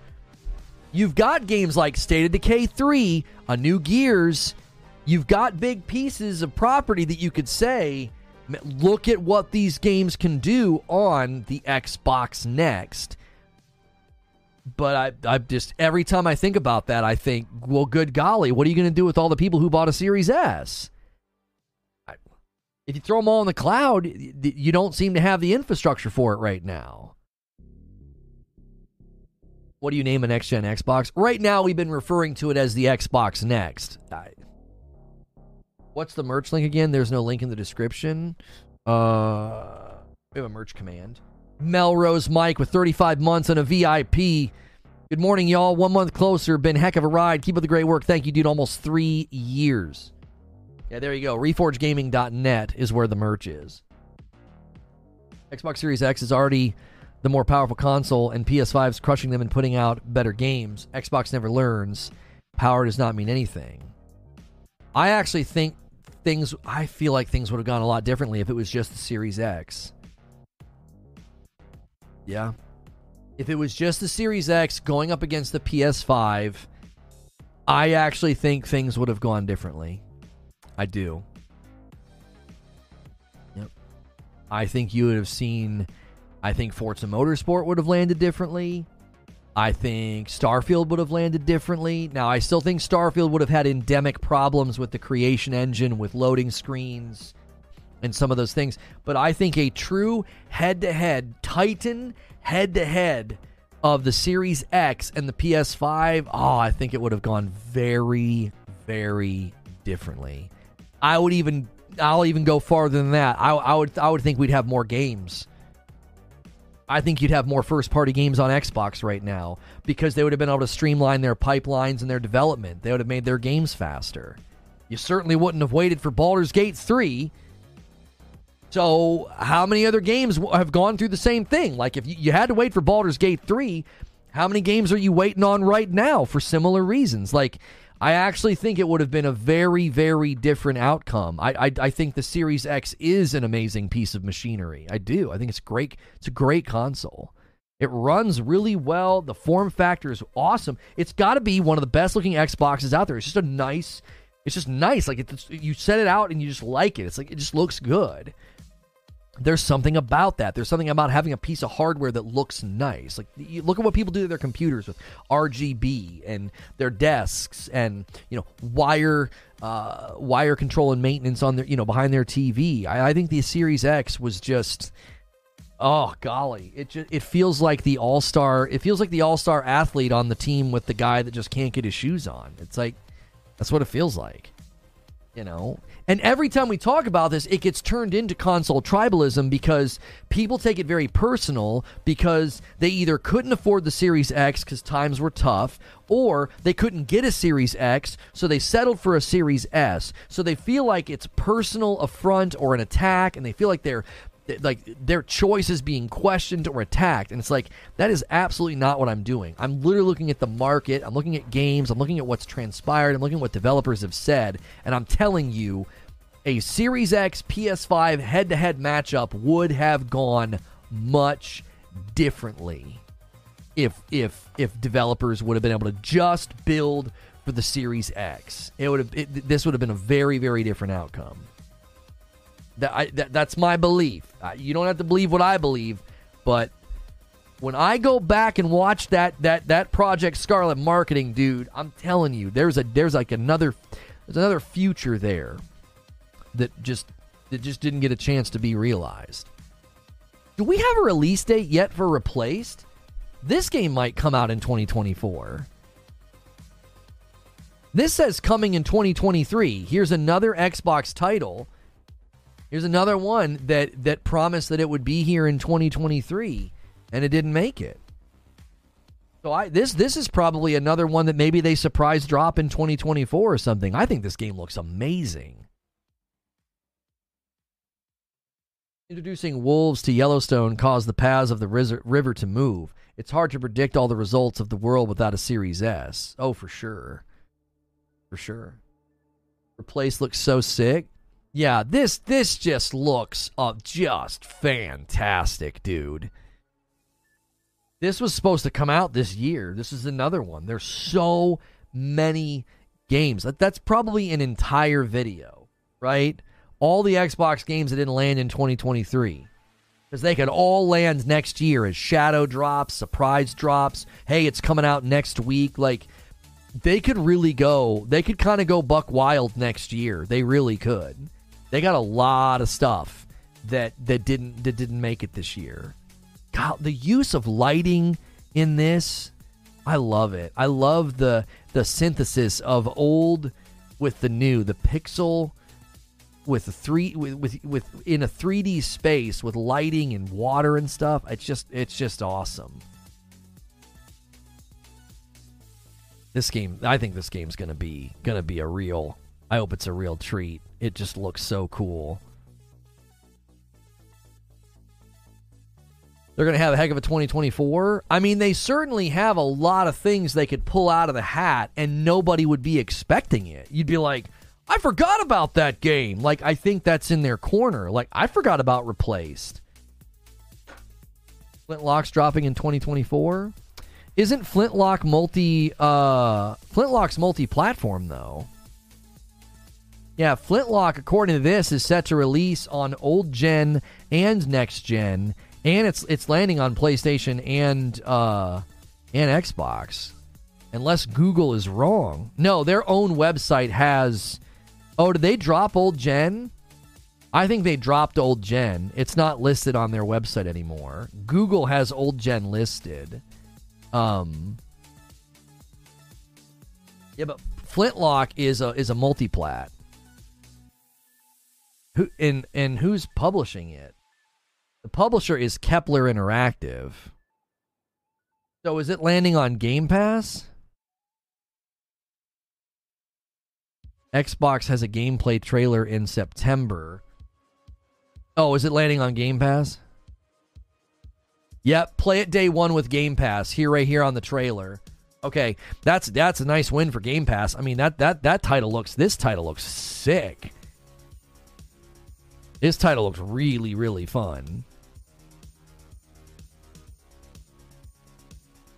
And I know people are going to be like, looks like God of War I don't think so. I think there's certainly similarities, but she just pulled out a freaking gun, bro. And she's got some dude, some being like grabbing and smacking and levitating. It looks really fun. It looks really, really interesting. It looks a lot more syncopated and planned out than God of War. God of War is a little bit faster and a little bit like more moment to moment. This looks way more like almost tactical. Yeah, this game looks like it's going to be pretty good. This game looks like a surprise hit.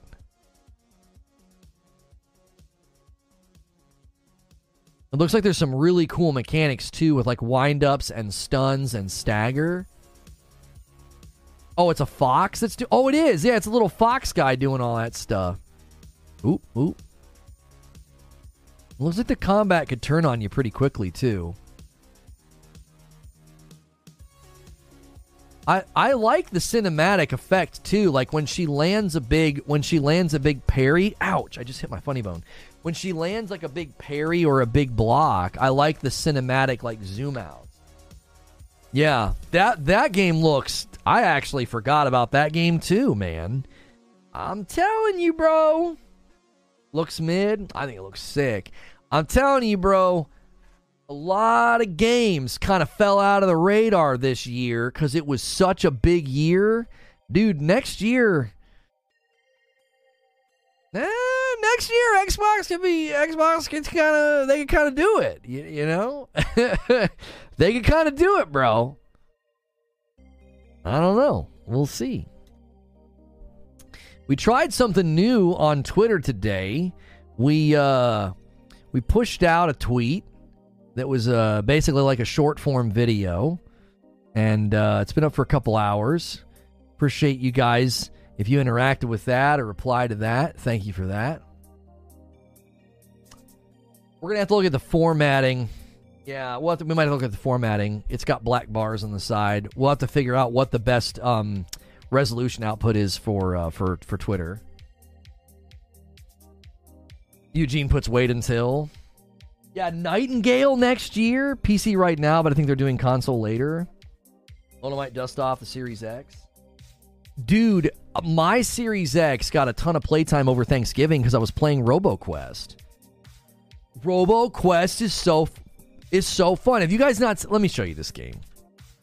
Listen, it's on Game Pass right now.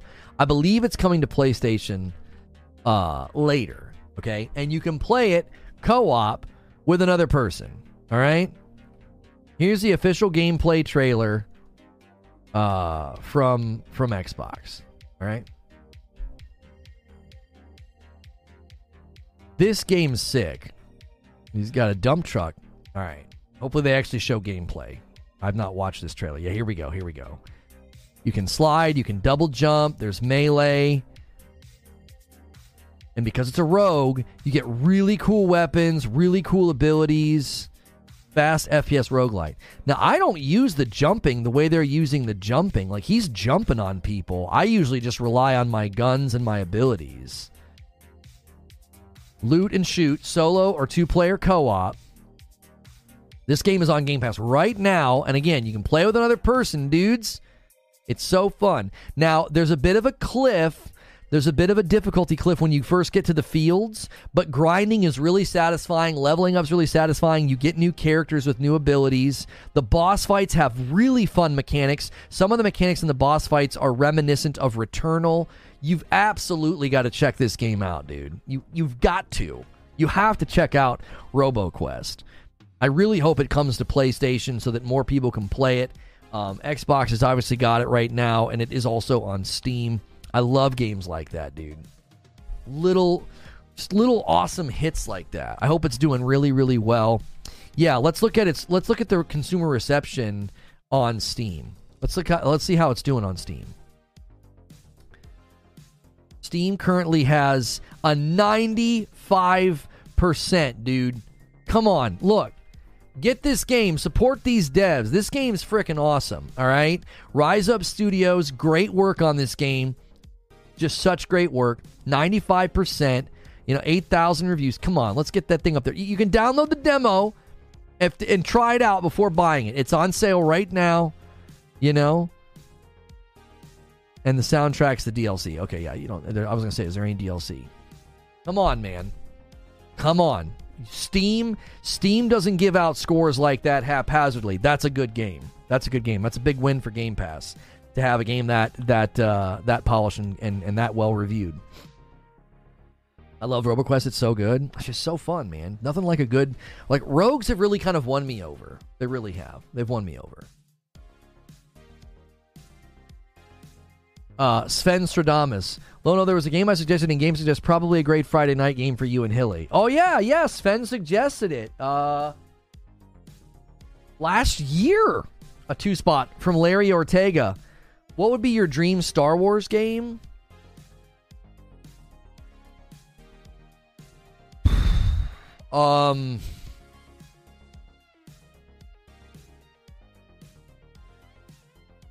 Golly, I don't know. My dream Star Wars game. That's such a hard question to answer. Like Jedi Fallen Order and Jedi Survivor are so good, and Star Wars Outlaws really looks like it's going to be... It just looks like it's going to be so special and so fun. My mind immediately goes to like an RPG MMO with... I don't want any PvP unless it's completely opt-in. Let me be... And I know people are going to be like, KOTOR.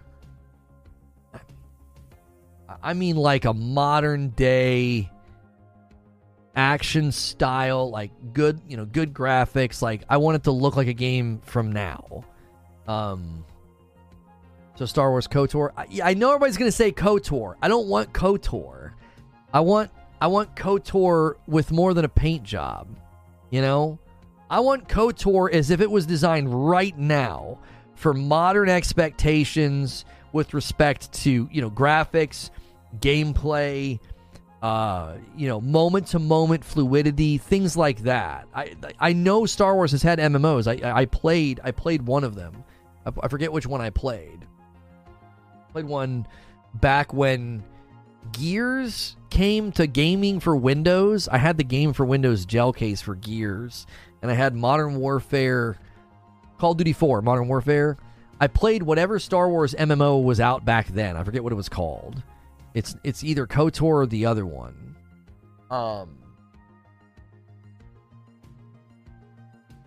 Jedi Outcast. Did you ever play Star Wars Jedi Knight? Jedi Outcast. Yeah, I played that one. No, it wasn't Star Wars Galaxies. Maybe it was KOTOR. I can't remember. It had like the orangish red cover. There was an audio glitch at the time that nobody on the forums could figure out. This is back when I first got married. So this is 2013. No, this is 2007. 2007 is whatever one came out in 2007. It might have just been The Old Republic. Yeah, I think it was The Old Republic. Whatever is that? Did that one come out in The let's see. How do they abbreviate it? SW Tour release date. Was that 2007? No, that's 2011. What would I have played in 2007? I think it might have been Knights of the Old Republic. Maybe. Yep, that's the one. Like I said, the orange and red, that was a role-playing game. That wasn't was that an MMO? This is saying it was a role-playing game. I have such a hard time remembering. It was such a long time ago. Star Wars Knights of the Old Republic. KOTOR is a single-player game. Okay, so that one wasn't an MMO. That was just an RPG. Yeah, I played that one, I believe, in 2007. And I had all kind of problems with it. My computer needed to be updated at the time. That was at the time when new games were coming out and you needed a quad-core processor. And I got so tired of upgrading my hardware. That was around the time I switched to the Xbox 360 with Call of Duty World at War. Okay, so KOTOR was just single player. It was a CRPG. Okay, I didn't play it for long because there was an audio glitch. I had no sound when I played the game, and I remember going to the forums. This is way, way back before what we have today with Twitter and people on YouTube solving all of our problems. So in 2007, I had to go to the KOTOR forums, and there were people having the same problem I had, and they couldn't figure out how to fix it, like audio drivers or something. And I remember that just being kind of the straw that broke the camel's back. I was like, I'm so tired of this. I couldn't play the new Gears of War. It didn't run very well. I couldn't play the Call of Duty 4 that I really wanted to play. I needed a quad-core processor, which meant I would need to upgrade my motherboard and everything else. And at the time, I didn't have disposable income to do that because I was a college student. So I remember being like, I could spend a fraction of what it would cost me to upgrade my rig and just buy a 360 with one game, World at War, and then I also got a Gears game. And that was how I got back into console gaming out of PC gaming. And I remember Star Wars Knights of the Old Republic was kind of the end for me. I was like, I'm so freaking tired of this. Like, PC gaming was just not... There wasn't this sense of the way it is now, right? Where there's this sense of the platform tribalism and PC master race. I had always just enjoyed PC gaming because that's where my friends were. My friends played Quake. My friends played Unreal Tournament. My friends played Call of Duty. So I built a PC with them, and that's why I was a PC gamer. That was the only reason. I wasn't a PC gamer because I had this sense of like, yeah, dude, you got to build your own rig, and it's got to be the strongest, and it's got to be awesome. PC master race. Like, that was never my mentality, which is exactly why I got the 360, because my friends that I worked with were like, hey, that Call of Duty World at War looks really dope. I was playing it on the Nintendo Wii. If you remember that, I was playing Call of Duty World at War on the Nintendo Wii. And I was like, this game's kind of fun. The controls are kind of janky. And so a bunch of us bought 360s, and we all played World at War together. And then that's where I met Fawn's Got a Gun.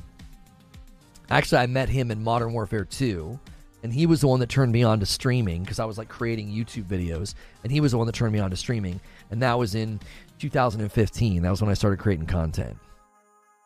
The question I have is, will Xbox have another big shadow drop in 2024, and what game would it be? I actually think they won't do a big shadow drop like a Stalker or Hellblade. I think Towerborn or 33 Immortals or Replaced, because we forgot about Replaced. I think those are good candidates for a shadow drop. Now, it's not really a shadow drop because we know about those games, and we had no idea what Hi-Fi Rush... We didn't even know Hi-Fi Rush existed. So, that's a different kind of shadow drop. That's like an instant drop. That's like, hey, you can play it right now.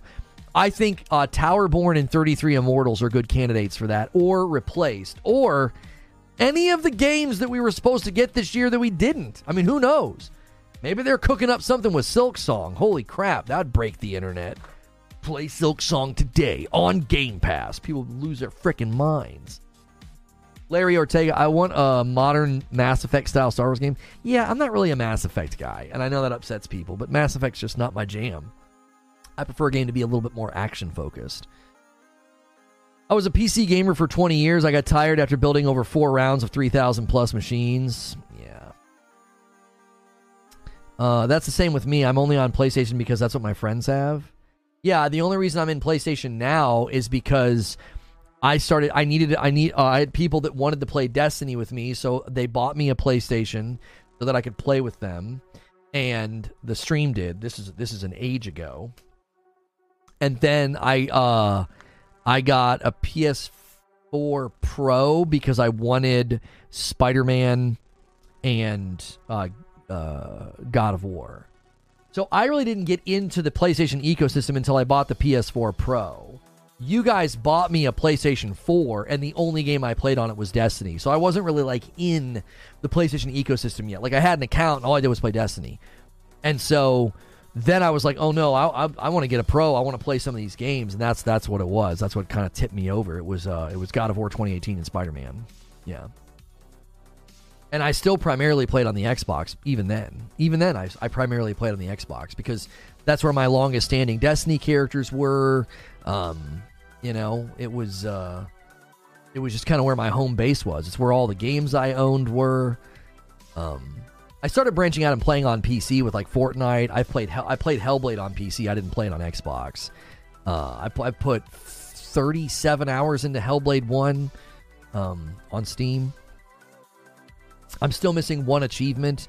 Every time I play through it, I miss the one rune where you're down and it's dark and you have to stay in the light. I always miss it. I don't know where it is. And I never wanted to use a guide to find it. So, all right, guys, in 10 minutes, I have a video about why I actually think that the Kill the Justice League game will be good. I know a lot of people do not agree with me about this, and that's totally fine. I'm interested in your thoughts. So we're going to go to this premiere in about 10 minutes, okay? And then we'll debrief with members. So you have a little bit of time to try to hit 50. If you guys hit 100 members today, I think we'll hit $3,000. Star Wars Outlaws members only. No, that should have been debrief. I didn't name that properly. So today will be Squad debrief. Let's see here. Yeah, and if we hit that $3,000 before the end of the year, we will do a big celebration for the new year with you guys. We did the Christmas thing already because you guys went crazy on that Friday, and you made Hilly uninstall Halo Infinite. It was amazing. He, if you missed that was in the member stream. He sent a video of him uninstalling Halo Infinite, and then he actually managed to rickroll me. Hysterical. Oh, that was one thing I was going to do. I'm going to change the schedule. We want the tweet for the video to go out, I think, on the hour. Edit this one. It says it's still uploading. Oh, yeah, here we go. Here we go. We want that to go out on the hour. There we go.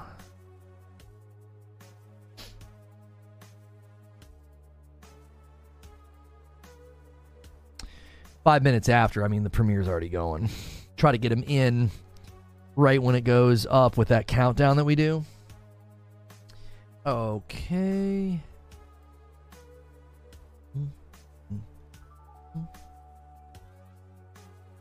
Okay. Close out of that. Suicide Squad again. I heard got updated gameplay since the trailer, so I don't think it'll be all that terrible.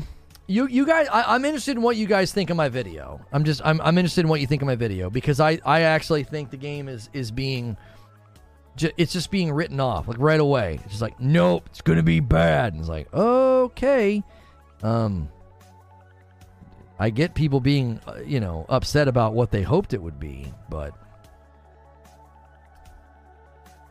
all right, schedule that for tomorrow at noon, and we back it up. I was just buying you an extra 5 minutes.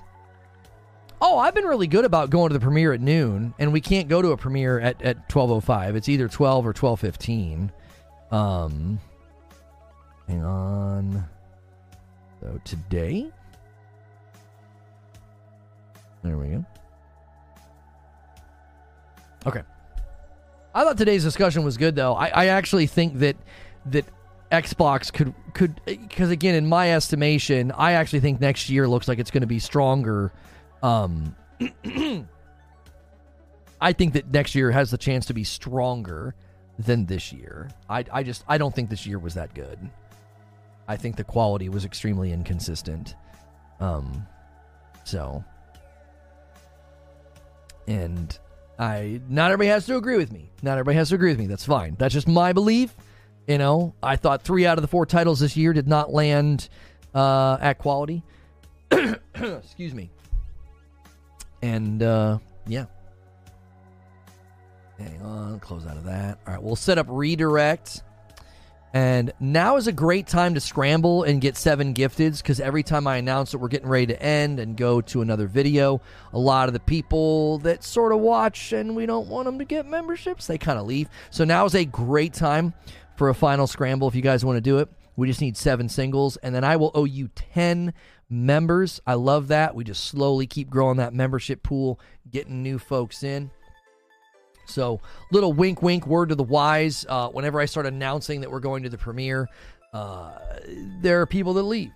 And that's why it's always a good time to be like, hey, let's do a last-minute dash and grab some folks. And that's why I like to gift members in the premiere, just to kind of say, hey, you guys had the maximum amount of time to gift members, and the folks that stuck around, that just continues to increase the likelihood of you getting one. You know, the more you interact with the channel and the content.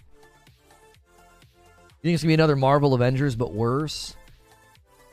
I don't get that impression, like, at all. Yo, MASH going so big today. That's like 36 gifted members just from MASH, and he takes us to 48 right on the doorstep. What a guy. What a guy, dude. Thank you so much, man. And then comes Sorcerer with another 5 and pushes us past an accidental agent of chaos. My favorite kind, 53 out of 75, pushing it forward. Thank you so much, Sorcerer. You're the best. Did MASH go nuts last week, too? I don't think last week was MASH. It was somebody else. Somebody else went crazy last week. We had some 50 bombs from, shoot. Was it was, Origen and somebody else? Who was it that went crazy? I can't remember. I think MASH was here and helping, but I don't know if he was the one that went bonkers. Somebody went bonkers last week. I can't remember who it was. Christmas kind of blurred my mind.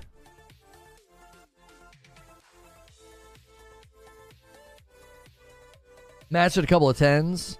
Oh, for the Hilly stream only. That's right. I remember MASH doing the 10s to help for the Hilly thing. That's right.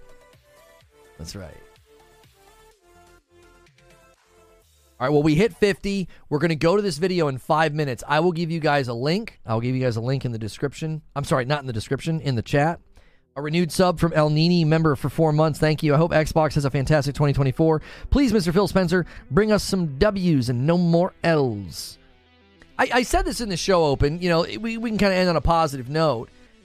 I could see 2023 being sort of the last reverberation of 2020 to 2022, right? I could see 2023 still being more of a reaction, still being more about, no, we got to get the games out. We've got to have these games land. So you end up with, you know, one game out of the bunch really getting high review scores from the users. I could see this being the last time this happens, because it's like you've got so much property now. You can space it out, you can take your time, and you can deliver really, really good content. I mean, think about how many games they sandbagged from this year, Xbox Showcase 2022. Think about how many games they can sandbag and pull out of the hat in the new year, in 2023, right? Think about it. Especially if you're just thinking in the realm of Game Pass. Flintlock got kicked out of 2023 into 2024. That's good for Game Pass. Stalker 2 got kicked into 2024. We just looked at Replaced. That got kicked in to the next year, right? Arc 2, yeah, we don't really know what the status of Arc 2 is. I'm pretty sure Arc 2 said 2025, so that one's not possible. They could do things with Diablo now that they own it.